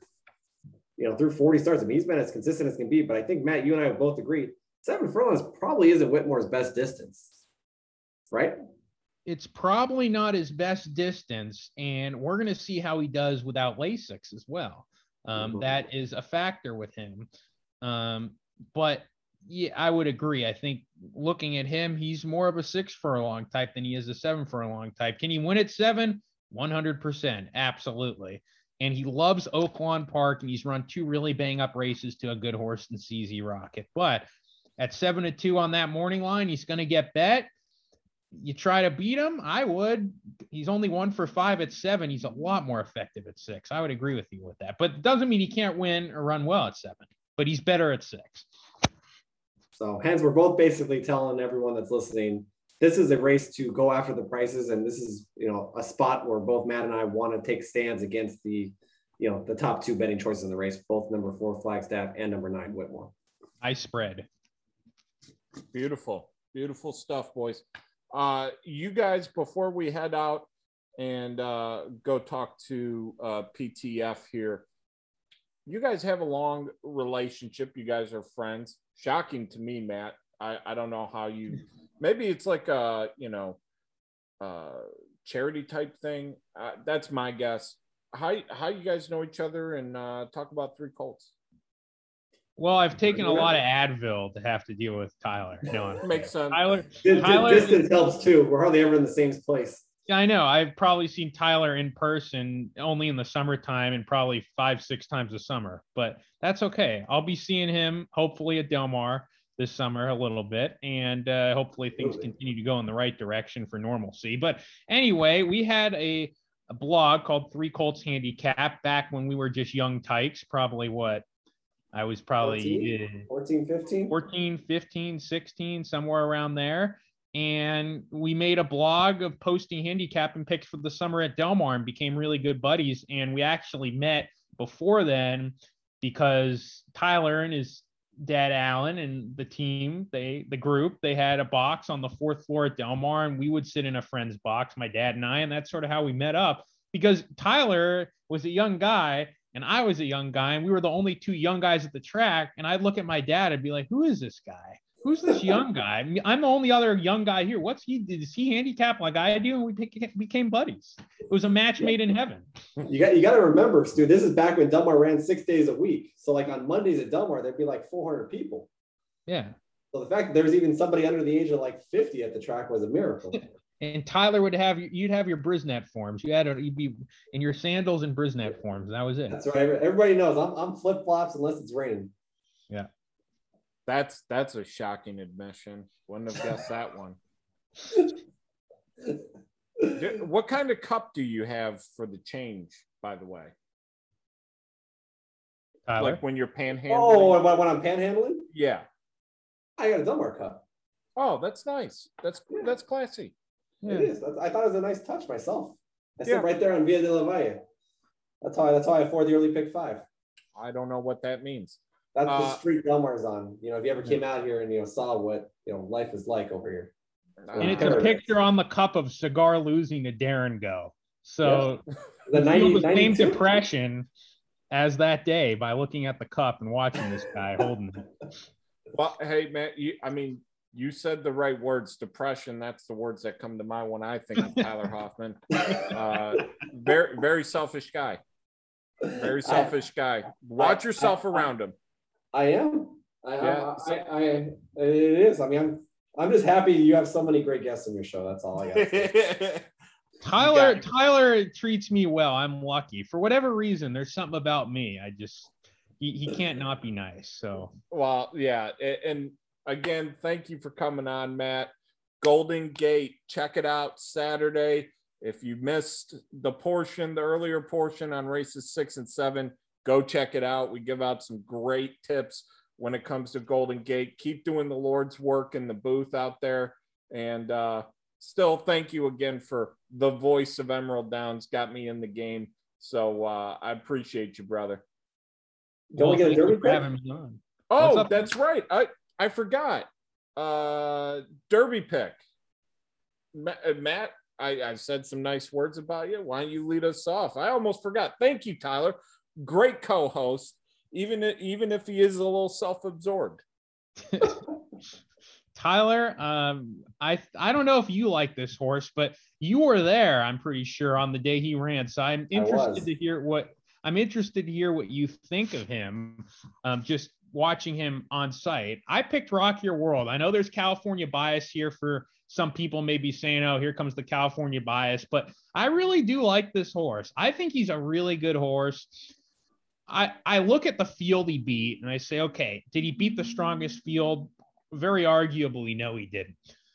What I was impressed about was not who he beat. What I was impressed about was the fact he was able to run the way he did after just 2 starts, and both of them were on the turf. First time dirt, fantastic effort.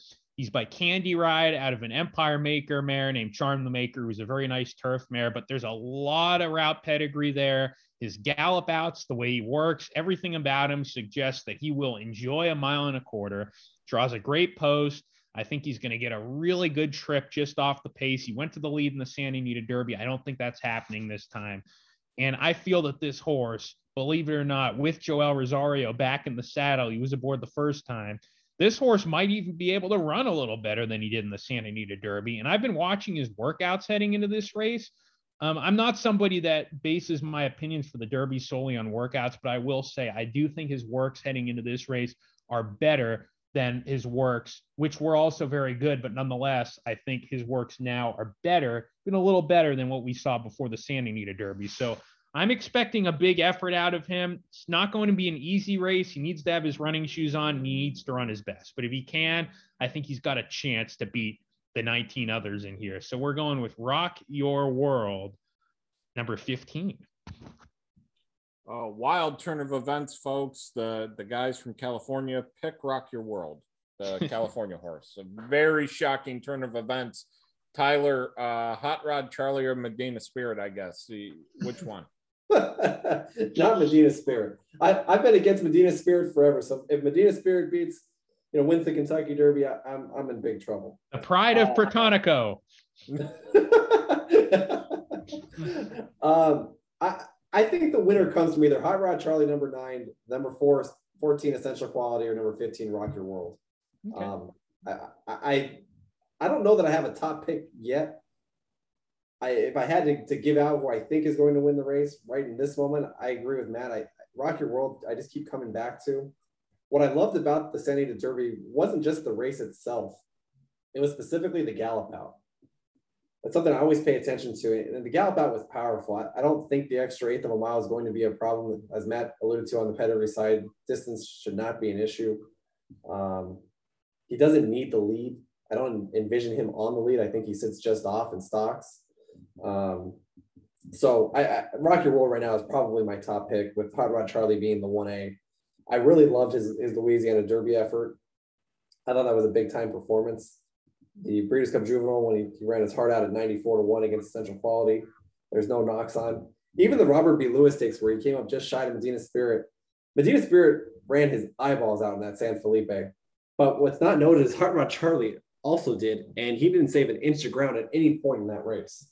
And Santa Anita, the inside on main track races, has been dominant throughout. So Medina rode the best part of the track, while Hot Rod Charlie rode what I think is the worst part of the track for the most part this meet. So that's my 1 and 1A. Obviously, Essential Quality, there's no knocks. I don't know. I can't poke any holes in Essential Quality. So I think it's those 3. I'm going to key those 3, and I'm going to hope Rock Your World's the one that wins. Tuesday, Andy was talking with me, and he brought up that exact fact, and that's why he was kind of a little tepid on maybe looking towards Medina Spirit being a little bit wide on that day and Rock Your World having the best of it on the rail. If that's the case in that race, is it just a sheer fact that the gallop out was just so much stronger and that just tells you something more? Or do you give up a little bump up to Medina Spirit based on being wide that day? I can't speak for Matt. For me, my problem with Medina Spirit is not that I don't think he's a good horse. I think he's a hard trier. I think it's a horse that no matter what the competition is, he's going to be there. He's going to hit the board a lot. I just don't think he's the cream of the crop.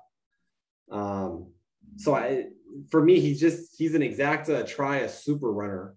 He's not my win contender. He's somebody I want to use underneath because I can give him excuses, all kinds of different ways for why he runs well, but why he doesn't win. He just seems a notch below. I don't think the track bias was the difference in him losing to Rock Your World by 4 1/4 lengths that day.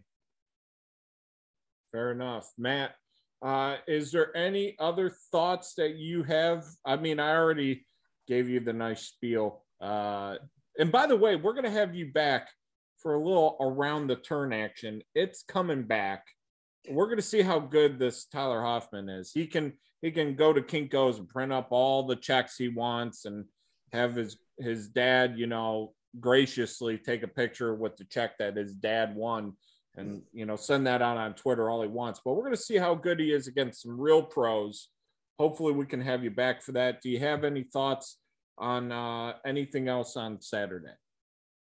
No, I think it's just a really good card. I mean, obviously every year on Derby Day, it's going to be a really good sequence of races. And we see that again, once more. And one race that I love, I just want to mention, is the Turf Classic, the Old Forester Bourbon Turf Classic. Just a really fun race, which is the appetizer before the entree, the Kentucky Derby every year. And I think that's a very competitive race. I will not show California bias and pick Smooth Like Straight there. I'm still trying to find a pick, but there are a lot of really nice horses in there. And I actually think Ivar number 4 for Paulo Lobo could come back and run a really good race there. Colonel Liam, he's a very nice horse, obviously. So it's a good card, and I'd love to come back. I had a ball. So thank you guys for having me. Well, thank you. Thank you for coming on, Tyler. Man, thanks, I guess, for your time. Yeah. You're welcome, Stu. Don't say that too enthusiastically. Shout out to Alvin, by the way. I know you got my back. Alvin doesn't. Hey, by the way, Matt, at 3 Colts Handicap, correct? On the at Twitter. 3 Colts Handicap. Yep, that's correct. If you want to follow me, I pick more losers than winners, but we do our best. Just like our other guest, Tyler. Tyler, where can the good people find you? They can find me at Ty Hoffman 6. That's TYHOFFMAN, the number 6. I think the Stewcast has quadrupled your followers from 2 to 8. So congratulations on that bump. We'll see you in a couple weeks. I've got a ringer coming in. Okay, I got a ringer coming in for the Preakness. So you better start studying. Get the magnifying glass out. Okay. Can I borrow yours? I hate you. All right. Thank you, gentlemen. After these words, PTF with the Turf Classic. All right, folks, we're almost at the end. But before we get there, we've got the Old Forester Turf Classic. I've got a whole bottle behind me that is probably not going to make it to Saturday at this pace. And to go over this race, I picked a phenomenal dude. You know him. He's one of the faces that runs the place at In the Money Media. He's honestly, it's incredible. He's broadcasting from an 1873 painting of British aristocrats fox hunting. It's incredible. Peter Thomas Fornatale, PTF, brother, how are you? Thank you, my friend. So good to be here with you. I think this is a really cool race and really one of the funner ones of the weekend. So honored to be here with you to chat about it. Always, brother. Before we get into the race, dude, we were talking a little bit. in the nicest way possible. I said you look tired, but it's because you guys are pumping out so much content, and it's such good content. We got the Final Answers podcast just dropped a couple hours ago. I saw it pop up, and that's something I got to listen to. Always great information. What do you got going on at ITM? Well, the Final Answers podcast is the big one right now. We did it for the first time as a live show last night at Malone's Prime right here in Lexington, Kentucky, where I'm coming to you from. And it was just fantastic. We had 90 folks there, paid tickets with a charity component. So making some money for the TRF, like my shirt I've got on here. I won, so did they. Yeah, that's a really cool shirt, man. One day when I hit a big pick six, I'm buying the shirt. That's the idea. Go, inthemoneypodcast.com/oldsmoke to see all our shirt options over there. But here was the most gratifying thing about the Final Answer show. By accident, we ended up going head to head with the live stream of our old employer. And we had twice as many views as they did. So how about that? Oof. I hope Jay Privman's not listening. I doubt he is. Not his fault. No, good folks over there. And watch that in the replay. I mean, they have great talent, but I'm just saying it was an accident to go head to head with them. And then I was like, oh, well, we'll this will eat into our numbers, and then we'll make it up on demand. And then, for whatever reason, probably the work that our team is doing over making our YouTube channel a thing, we were able to really get that show rocking and rolling. We had, Michelle Yu flew in from California just to host. So there were two people taking the Mickey out of Kinshin. She's phenomenal. She's great. So sharp, brings a horseman perspective as well as knowing how to handicap on the paper. And she's salty. She's funny. She's salty. It's really good stuff. Yeah, we want to be doing, obviously we've got working with her on the owner's box now. We want to be doing more and more, but there's too much to list. If you're coming late and it depends on what you want. If you want derby deep dive stuff, you can still check out the Monster Pod. I mean, that is, you're almost running out of time because that sucker's 3.5 hours long. But we did make it where you can easily find the different horses. I feel like the Final Answer show is probably the happy medium, 45 minutes to an hour, going through all the stakes, deep dive, Derby and Oaks.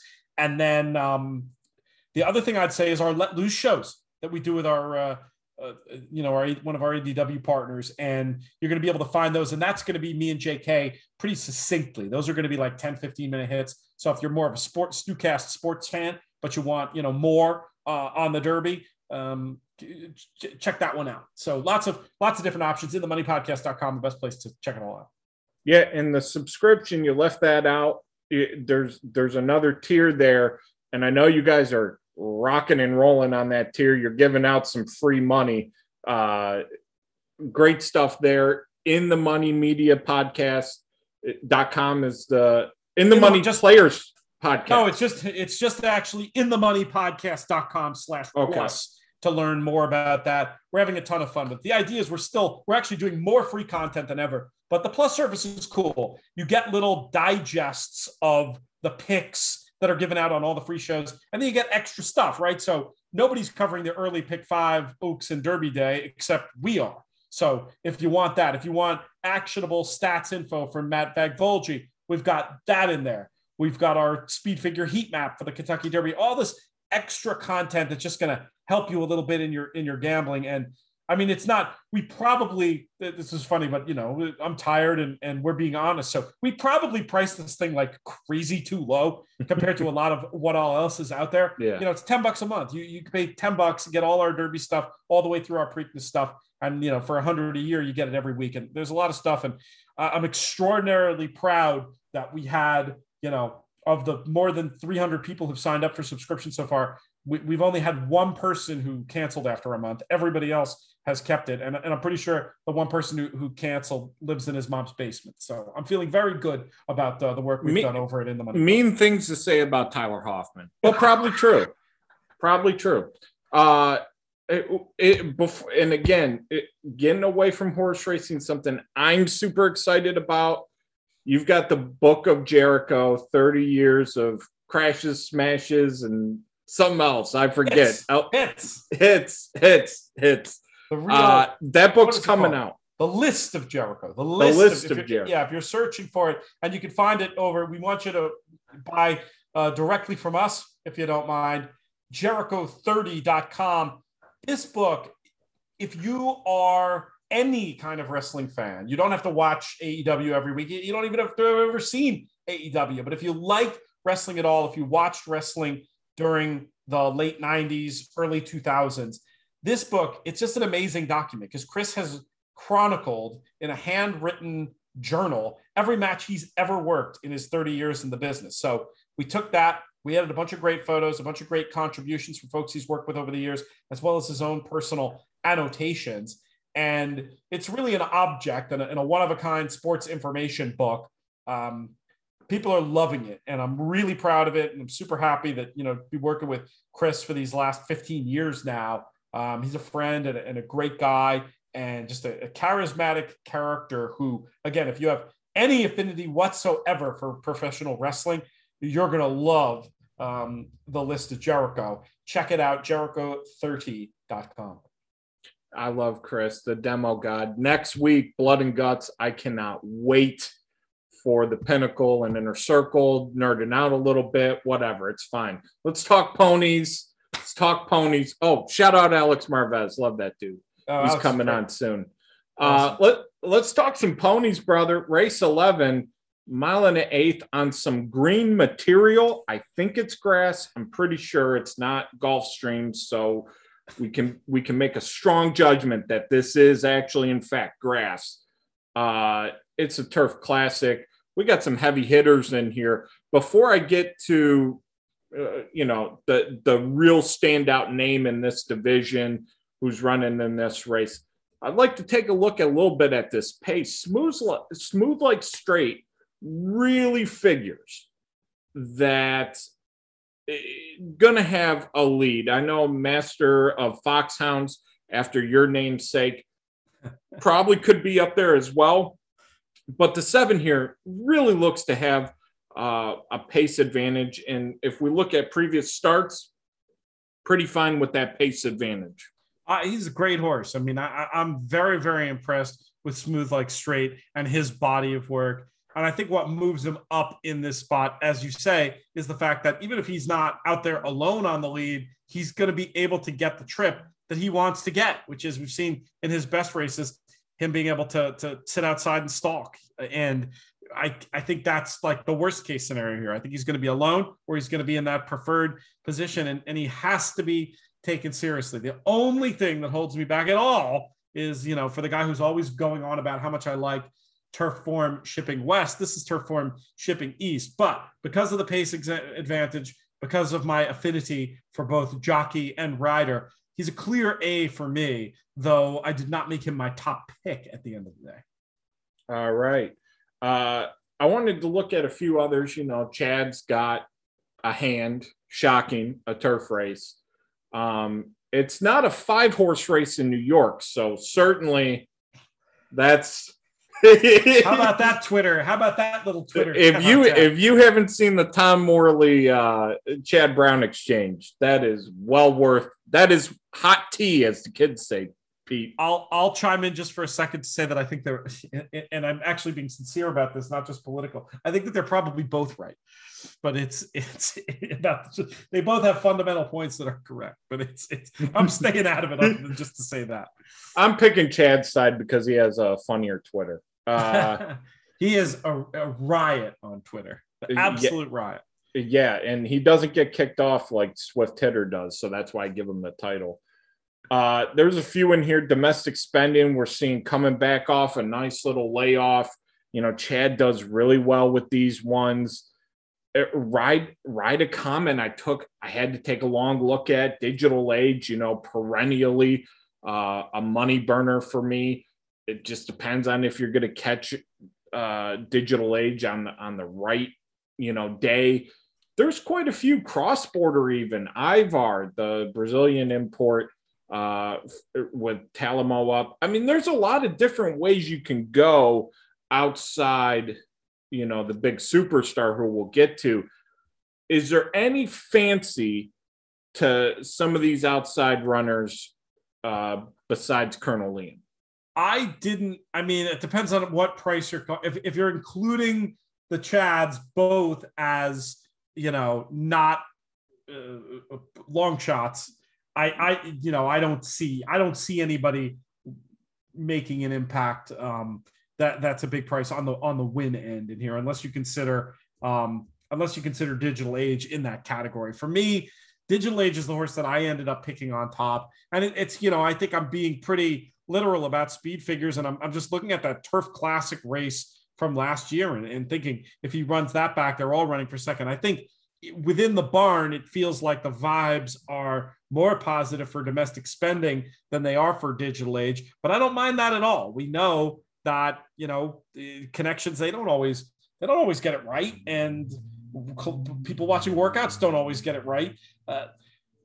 I really think Digital Age, his best race to me, wins this. And I feel like the 8-1 is too big on the line. At the show last night, there was an interesting cases made for some of the longer runners, but for me, I think it's pretty straightforward. And I really like Digital Age. I really like Smooth Like Straight. And I really like Colonel Liam.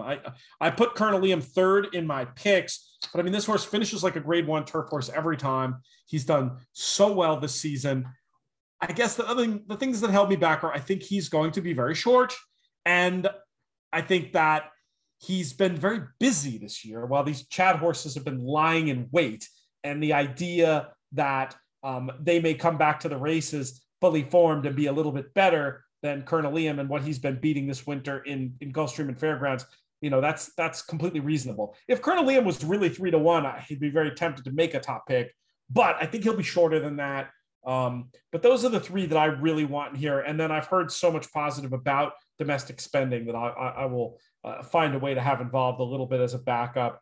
Thinking this is a race that the Oaks Woodford Derby pick 3 feels like an interesting spot to mess around with these runners. I don't think I'm picking up much equity in this leg since I'm basically just giving you all the favorites, but honestly, I'm almost more excited about it from a sports point of view than a wagering point of view. But I do think of the ones we talked about, Digital Age has an opportunity to offer some pretty good value on a figure horse. I like it, man. One last question on this one. Colonel Liam, really the class of this division up to this point, with a win here, you think Colonel Liam just cements that, and is this the last time we might get a decent price? It's hard to know. Todd Pletcher, I think of him, it feels unusual that he's going to have this runner with 4 runs by the first Saturday in May. So even if he wins, if he wins here, I'll be super impressed, because the other problem with Colonel Liam that I didn't mention is I don't think he's going to get his preferred. I think he wants to probably come from a little bit further back. Though, you look at the last 2 runs, he was only 3 off early. So maybe I'm overblowing that. But Colonel Liam, to me, I don't know. It's very hard to keep one together with modern training methods from December 26th all the way through the Breeders' Cup. So who knows, he might get a break after this and then come back. Saratoga Breeders' Cup type campaign. I just don't know. I don't know what the plan is, but I don't think, even if Chad Brown doesn't get Colonel Liam today, I wouldn't put out the possibility of him finding a way to have an impact on the top of this decision, win or lose on Saturday. Beautiful stuff, PTF. I know you got to get ready. You've got to try out for the Newsies play coming to Lexington. They're very excited about that. I know you've been watching the movie. You can sing, you can dance, you can sell newspapers. It's beautiful stuff. Where can people find out if you got the part and more of your musings? We'll be talking about that for sure over at inthemoneypodcast.com. Other stuff to plug for me at theraces.com. I've got runner by runner write-ups of all the Oaks and Derby horses. And I will say this, I'm pretty sure, if I'm remembering it correctly in the Newsy show, that the heroes are the kids from Brooklyn. Vaguely. It depends. It depends on how you watch that. I think it depends on if you're Republican, Democrat, Libertarian. There's a lot to it. Newsies is a very, very contrasting show. Plot lines, We're not. This isn't a Newsies podcast, but good luck on that'll be the next Alan Studer podcast. Yeah, the deep dive on Newsies with PTF at Looms Boldly, folks. Thank you, PTF. Go check out In the Money Media. You're gonna hear more from these guys coming up, especially with this show. We love having everybody from your network on. They're great folks. Even Spencer. We'll be back with Paul Matties right after this. Stay tuned. Hello, Derby fans. This is Tom Gallo with Dream Maker Racing, proud sponsor of the Stewcast. Have you ever dreamed of getting your picture taken in the winner's circle at racetracks like Saratoga and Belmont Park? Let us get you there through our incredible racehorse partnerships that have been built on years of experience in the industry. Dreammaker Racing is the premier partnership in New York, running New York breds in the state of New York. From our on-site hospitality, excellent owner communication, and overall incredible experience, we have been able to serve people from all over the world for nearly 2 decades and get them crazy about horse racing. Stop by our website today, dreammakerracing.com, for more information. We can make your racing dreams come true. Now back to the show.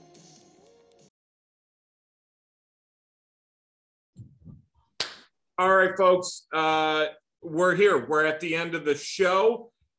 It's been a great week of guests from Mike Maloney, Andy Serling, Craig Milkowski. The list goes on and on. A fantastic week. Thank you to everyone. We've made it this far. And in some ways, I've saved the best for last. He is the excellence of execution. He's considered the best there is, the best there was, and the best there ever will be, especially within his own family when it comes to handicapping. From the first family of handicapping, the great Paul Matties. Paul, honored to have you on anytime, day or night, rain or shine. It's always great to talk to you, brother. I can't live up to that introduction. My own family wouldn't agree with that one. It would be fights about over that. And Duke's been going way better than me lately. So, well, you still bench press more than Duke. You heard it here first. That's just true. You bench press more and you have a faster 40 times. So we're just going to leave it at that. Duke's actually going to the Derby. He's on his way there right now. I think I heard that with maybe he might have said that to PTF a week or two ago, but I remember him saying that. I assume you're not going this week. Is it kind of easier for you to just kind of take it in and be more dialed in?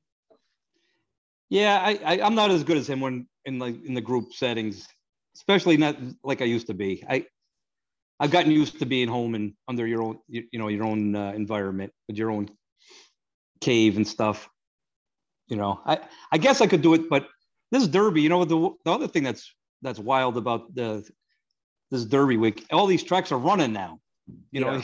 Everybody wants to run on Derby the day before. Finger Lakes started this week. Mountaineers running right now. A lot of tracks that, and I got to do figures everywhere, and I try to keep up on everything. So that's really tough for me if you get out of the pocket when everything else is running, And the other thing about it is it's springtime. We're so used to like the same schedule all winter long. And now all of a sudden it's like free for all, like all the tracks like Oakland and Gulfstream and, like the Tampa Bay, it's like totally different now. The summer becomes a new thing, which I'm looking forward to. Yeah. Hopefully we get there sooner than later. Belmont opening up. I can't wait to hear what Saratoga's guidelines are going to be. I know you're going to be keenly interested in that. Paul, this Derby, it's like you've already said, it's different. Boy, is it different from a race perspective to me because, going through this in the prep, finally sitting down and, okay, I'm going to watch some races. I'm going to watch some tape. I'm going to read some notes that I've had. And I don't know. Am I alone in thinking this is very wide open? You either get real tight or it's very wide. Well, I guess it depends on your perspective because it's like if you go past the top few and you don't, and you're against them, then it becomes wide open, you know. I'm not there really. I kind of think it's going to be more formful than that. I don't really like the long shot version. I think they're a cut below, but I can understand if you're against some of these favorites, it really becomes a wide open. The whole thing with the points and the way that we do this now with the playoffs, even though it's funny, if somebody was smart about it, I don't think you need the points.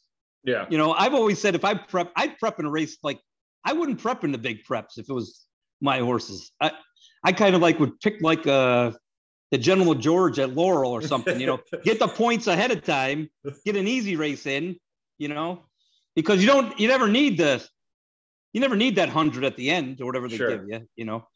But since they've gone to the points, it's really become a different race. You know, it's got the history and everything, but there's just no pace wild cards, no throw-ins, no fillies. You know, it's a totally different, animal than it had been in the past. And I think it works both ways. It becomes more consistent in some ways because all the horses have run against each other. It's almost like playoff here, playoff there, and you got to guess and see if you're for or against the horse in those races. And it's like what you come down to. If you're for the winners, it becomes simple. If you're against the winners, then it becomes wide open, you know. Yeah. And the other bad part is that because it's playoffs, a lot of these horses have run once or twice in the year. So you really are guessing almost, you know, like you can't get to a point and say, like Smarty Jones, you know, the year that Smarty Jones ran, or even Funnyside, which is not that long ago. You know, you got to the Derby and I was confident, you know, I knew that Wood Memorial, the year that Funnyside and Empire Maker, they were the best two horses, you know, in all the lead-ins because they had run enough. You know, Funnyside or Smarty Jones, you know, he had run 5-6 times in a row. You know, you kind of knew. Nowadays, you don't even get that. They don't even get to where somebody runs in all the same races at the same track. You know, nobody sweeps the Gulfstream races. You know, Shug tried to do it this year and he didn't make it. You know, it's like, you know, it's weird. They don't sweep at Santa Anita really anymore. It's you know, it becomes the Santa Anita Derby and you're guessing. So,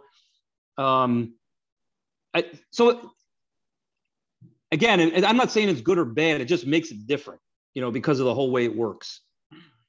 I'll ask you a question that you would know this best. What's the most impressive preparation you've seen coming into this? What's the least impressive? Well, you know, the horse who didn't make it there was probably the most talented horse. That Life is Good. Yeah. You know, the race that he won. I don't know. My brother Duke didn't think he would make it 1.25 miles. I didn't really have the same feelings as him with that. He was so good. I think it probably wouldn't have mattered. As far as the preps, you know, I don't know if I would rank them at all the preps going in. Obviously, the Wood Memorial would probably be the one that universally everybody would think was probably the worst prep out of all of them. Though there is some interesting horses in that race, maybe down the road, you know, not necessarily that could win the Derby, but maybe something that could actually sneak into it, or horses for later on out of the wood, because it was an interesting race. But as far as, you know, ability wise, I would probably rank that one the lowest. The interesting thing that I have is I don't have the Santa Anita Derby anywhere near as good as other people, but figure wise, opinion wise. I think there's a lot of people that, you know, the history of the recent history of the Santa Anita Derby being good, they're just going along those lines, you know, that it's the same old. We got to expect the horses from California to be better.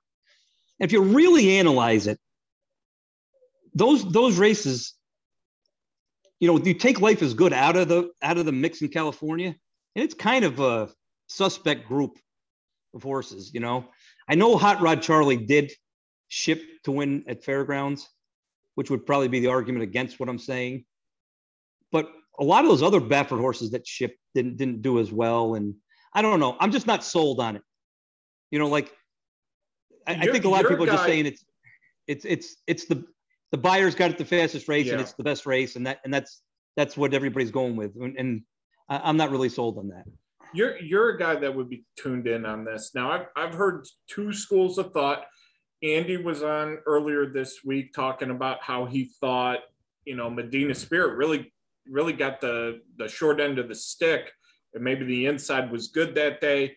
I know Tyler Hoffman has espoused that Rock Your World had a monster gallop out, good bias or not, that horse wanted to run all day.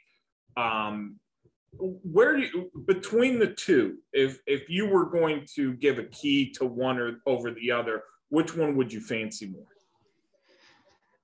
Well, you know, the thing about it is I actually think both of them are going to be overbet. So I'm kind of against both. I'm against both of them, kind of, you know, because I think Rock Your World would be an interesting horse if he was 15-1. You know, he'd be an interesting horse with one dirt race and one win. But when we're talking about clearly second favorite, he's going to be, and he's even getting so much hype that I think he might even take, more money into Essential Quality than I thought he would even begin with.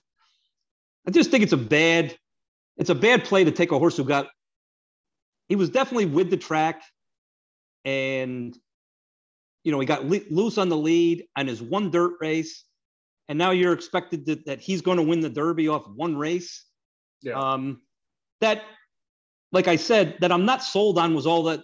It's not like he ran like Life is Good and ran 100, 120 buyer figure or 110 buyer figure. You know, he's just in the mix. You know, he's just in the mix. So those type of horses to me are bet against in regular and an everyday race and in the Kentucky Derby. If this race wasn't the Kentucky Derby, I'd be against a horse like him, you know, just at odds wise, you know. Now, with that being said, he's probably got the most upside of anybody. If somebody was going to go and dominate this race, you know, afterwards and say, wow, you know, and he moves forward off that race or something like that, you know, it's like we were talking about before. You don't know where you are a lot off one race. Yeah. You know, it's not like we've got there, you know, a solid opinion on him. I feel like I'm doing more guessing this year. Yeah, that you are without right a doubt. That sense. Without a doubt, it's a guess. And to me, if you're guessing, you don't want to take short odds. Yeah. You know, or shorter odds than you should be. And I think that's the case with the Rock Your World. Now, Medina Spirit, I do agree with Andy that he got the worst of it in the race. However, I've had a feeling about Medina Spirit pretty much in all of his races that I don't think he really wants a mile and a quarter. And I know that's a kind of a weird thing because everybody expects Baffert that they're all going to make it a mile and a quarter in the way he trains. But I had that feeling before about him. And then watching the Santa Anita Derby, even though he was compromised slightly in the race, I don't think he was a big against or anything like that. He was compromised slightly. I still didn't think, kind of what I thought ahead of time. I'm not sure he's going to make it a mile and a quarter, and especially make it in a mile and a quarter in the pace, in a hot pace. I'm not sold on that. So again, and I think when the money comes in, Baffert's going to take money. I think, you know, everybody thinks this is going to be a horse that's going to sneak through the radar and nobody's going to play him. I'm not buying that. I think when, you know, a lot of the everyday players or the Derby people are going to go with the Baffert success and say, I'm getting a Baffert horse at 12-1 morning line, you know, so I think he'll be lower than his morning line than over it. Most assuredly. Now we've talked about some unknowns here. I think the one known we have seen is Essential Quality is a very talented horse, versatile, deserving of being the morning line favorite. Is that value, or are you looking elsewhere to try and beat? I know Mike Maloney said, hey, Essential Quality is a great key horse if you're playing the verticals. Where do you lean on this Essential Quality thought? And is there another horse that is going to end up being heavily considered on your tickets? Well, I kind of agree with Mike in the fact that Essential Quality is the horse that's the most reliable. You kind of know what you're getting, and it's hard to knock him. I know that a lot of people have. I don't think it's really justified anything that I've heard that's against him. I mean, yes, he stalked kind of a slow pace, but he ran down a good horse last time in Highly Motivational, who got an easy lead and finished up fast enough. I mean, he's a little bit suspect at a 1.25 miles himself. To me, if there was any knock on him, that would be it. But he's a weird horse, because I think if somebody else trained him, or if there was something different about him, there would be a lot of buzz about him as being a super horse and a possible Triple Crown winner. If Baffert trained Essential Quality, he might be 6-5, even money in this race. And that's weird, because that's not a knock against Brad Cox at all. And anybody who's paid attention to racing knows it's got nothing to do with the trainer. It's just the perception, it's a weird perception that the 2-year-old undefeated champion, who's proven everything that he can do. He's 2 preps. He's won at 2 different tracks, won them pretty, both races were pretty good.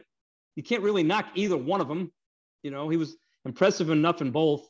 So that's one of the things that when you were talking about the wide openness of it, I'm not against him. So that narrows my range down of the race quite a bit, because I think somebody's going to have to improve to beat him, or run a race that they've run last time, that in a type of race that kind of falls apart or something. But even in that scenario, Essential Quality's in it somewhere.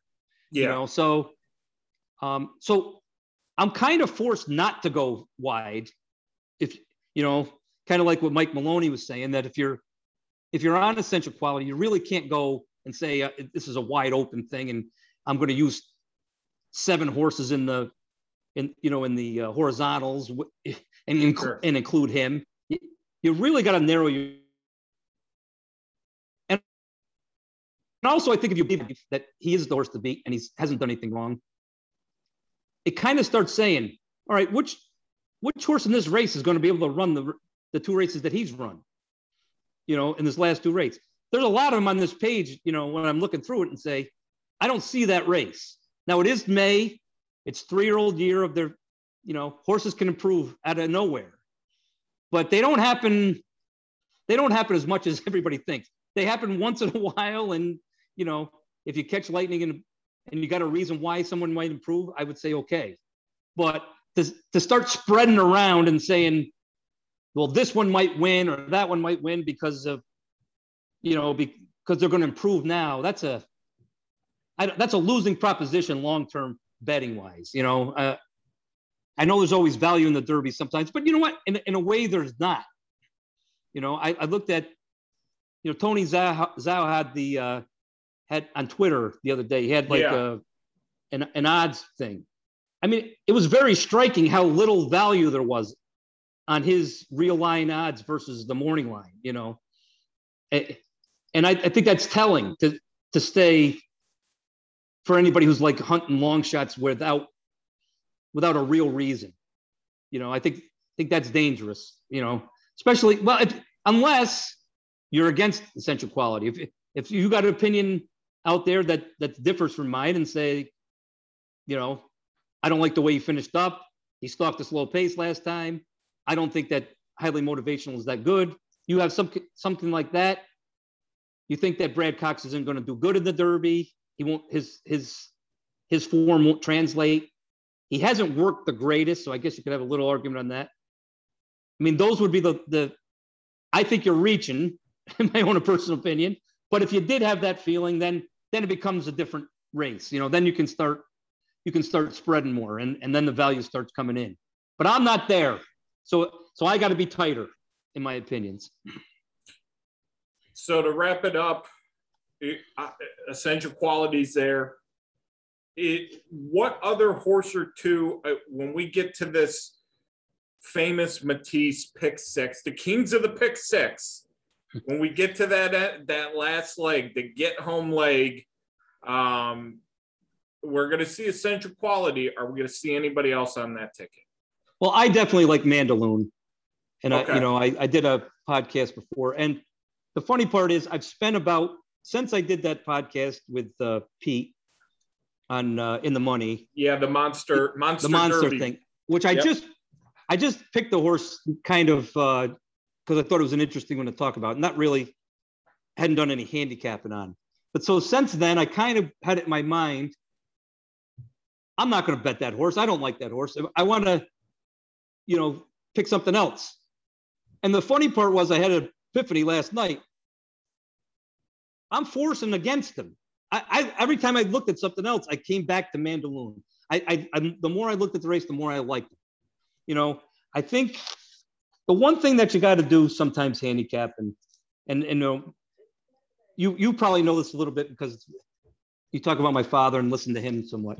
He likes to talk about logic and handicapping, and you got to think about the logic of Brad Cox and Judd Mott running this horse in this race. Brad Cox has the favorite. So he's got the undefeated favorite. He's not searching to run another horse in this race. Yeah.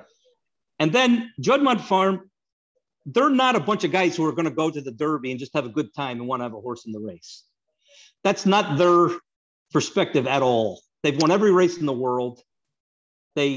This horse here is worth millions of dollars already.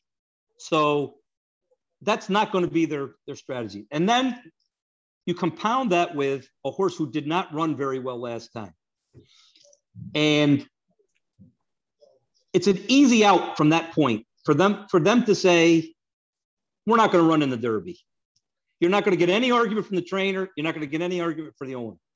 Instead, what they did, you're talking about an ownership that can spare no expense.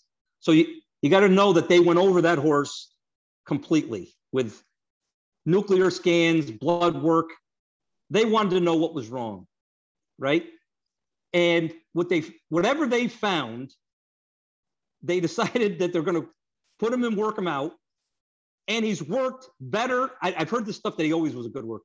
He wasn't as good a worker as he's been working now. He didn't beat Bonnie South there, just drill her in a workout before the Louisiana Derby. So whatever they found when they went over is corrected. They have got it fixed. And they're not running just to be there.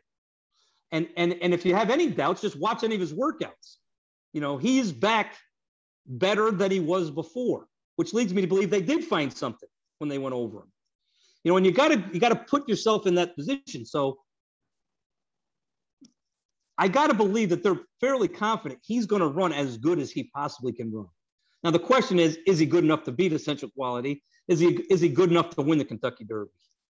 But you might get some value. So at that absolutely. point, yeah, absolutely. And that's what betting is about. And that's what handicapping sometimes is about. You want to put yourself in positive ROI situations, and to me, this is very, very positive, the fact that they're running and the way he's working. So the more I think about it, the more I handicap, the more I think he's the wild card horse. I love it. Paul, I can't let you go. Is there a horse on Saturday that is at all interesting to you that you feel kind enough, you're jovial enough to give out to all the Stewcast listeners and help us jump on the Matisse bandwagon? I got a weird one that I really, really like, and it's in a wide open race too. So it's right in the middle of all these gimmicks. So it could be a good one. The Churchill Downs 7 furlong sprint race, which is a great race. It's got Flagstaff and Whitmore and a bunch of these horses that have run in all these stakes races, right along. But I like a horse endorsed who is people will probably know, and he's disappointed sometimes in his career, but he put blinkers on last time, and I got a huge figure. I think he was against the track a little bit, and his last start with the blinkers, and he cut back to 7 furlongs and doing it, which might be the thing that he wanted to do all along with blinkers. And I've never thought the horse liked the inside. He did it from post 1.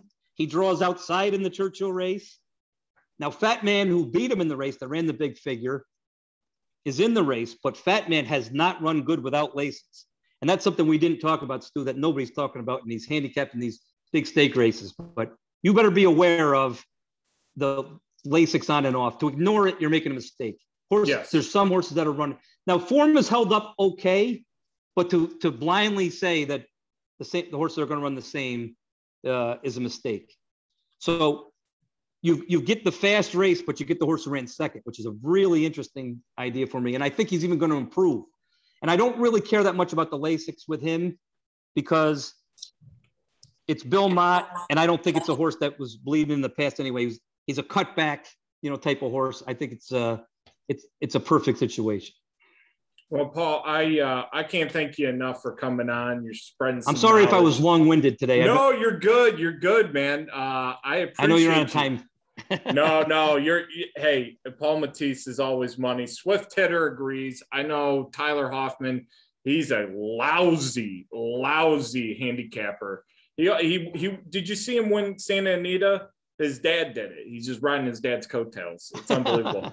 Paul, thank you. I just had dinner with your brother, actually, Paul, about a month ago. Oh, really? Out at Santa Anita? Congratulations, too, on the last weekend. Thank you. I appreciate it. This guy name drops. This guy name drops forever, as far as I'm concerned. Paul, thank you. Thank you to all our guests. Thank you for checking out the Monster Kentucky. I don't even know what we're calling this anymore. Thank you to our sponsors, Dreammaker Racing. Folks, we'll see you. Good luck. Cash some tickets next week. Greg Campy, Jim Root, college basketball. Let's go talk about shooting hoops. I don't know. Until then, see ya.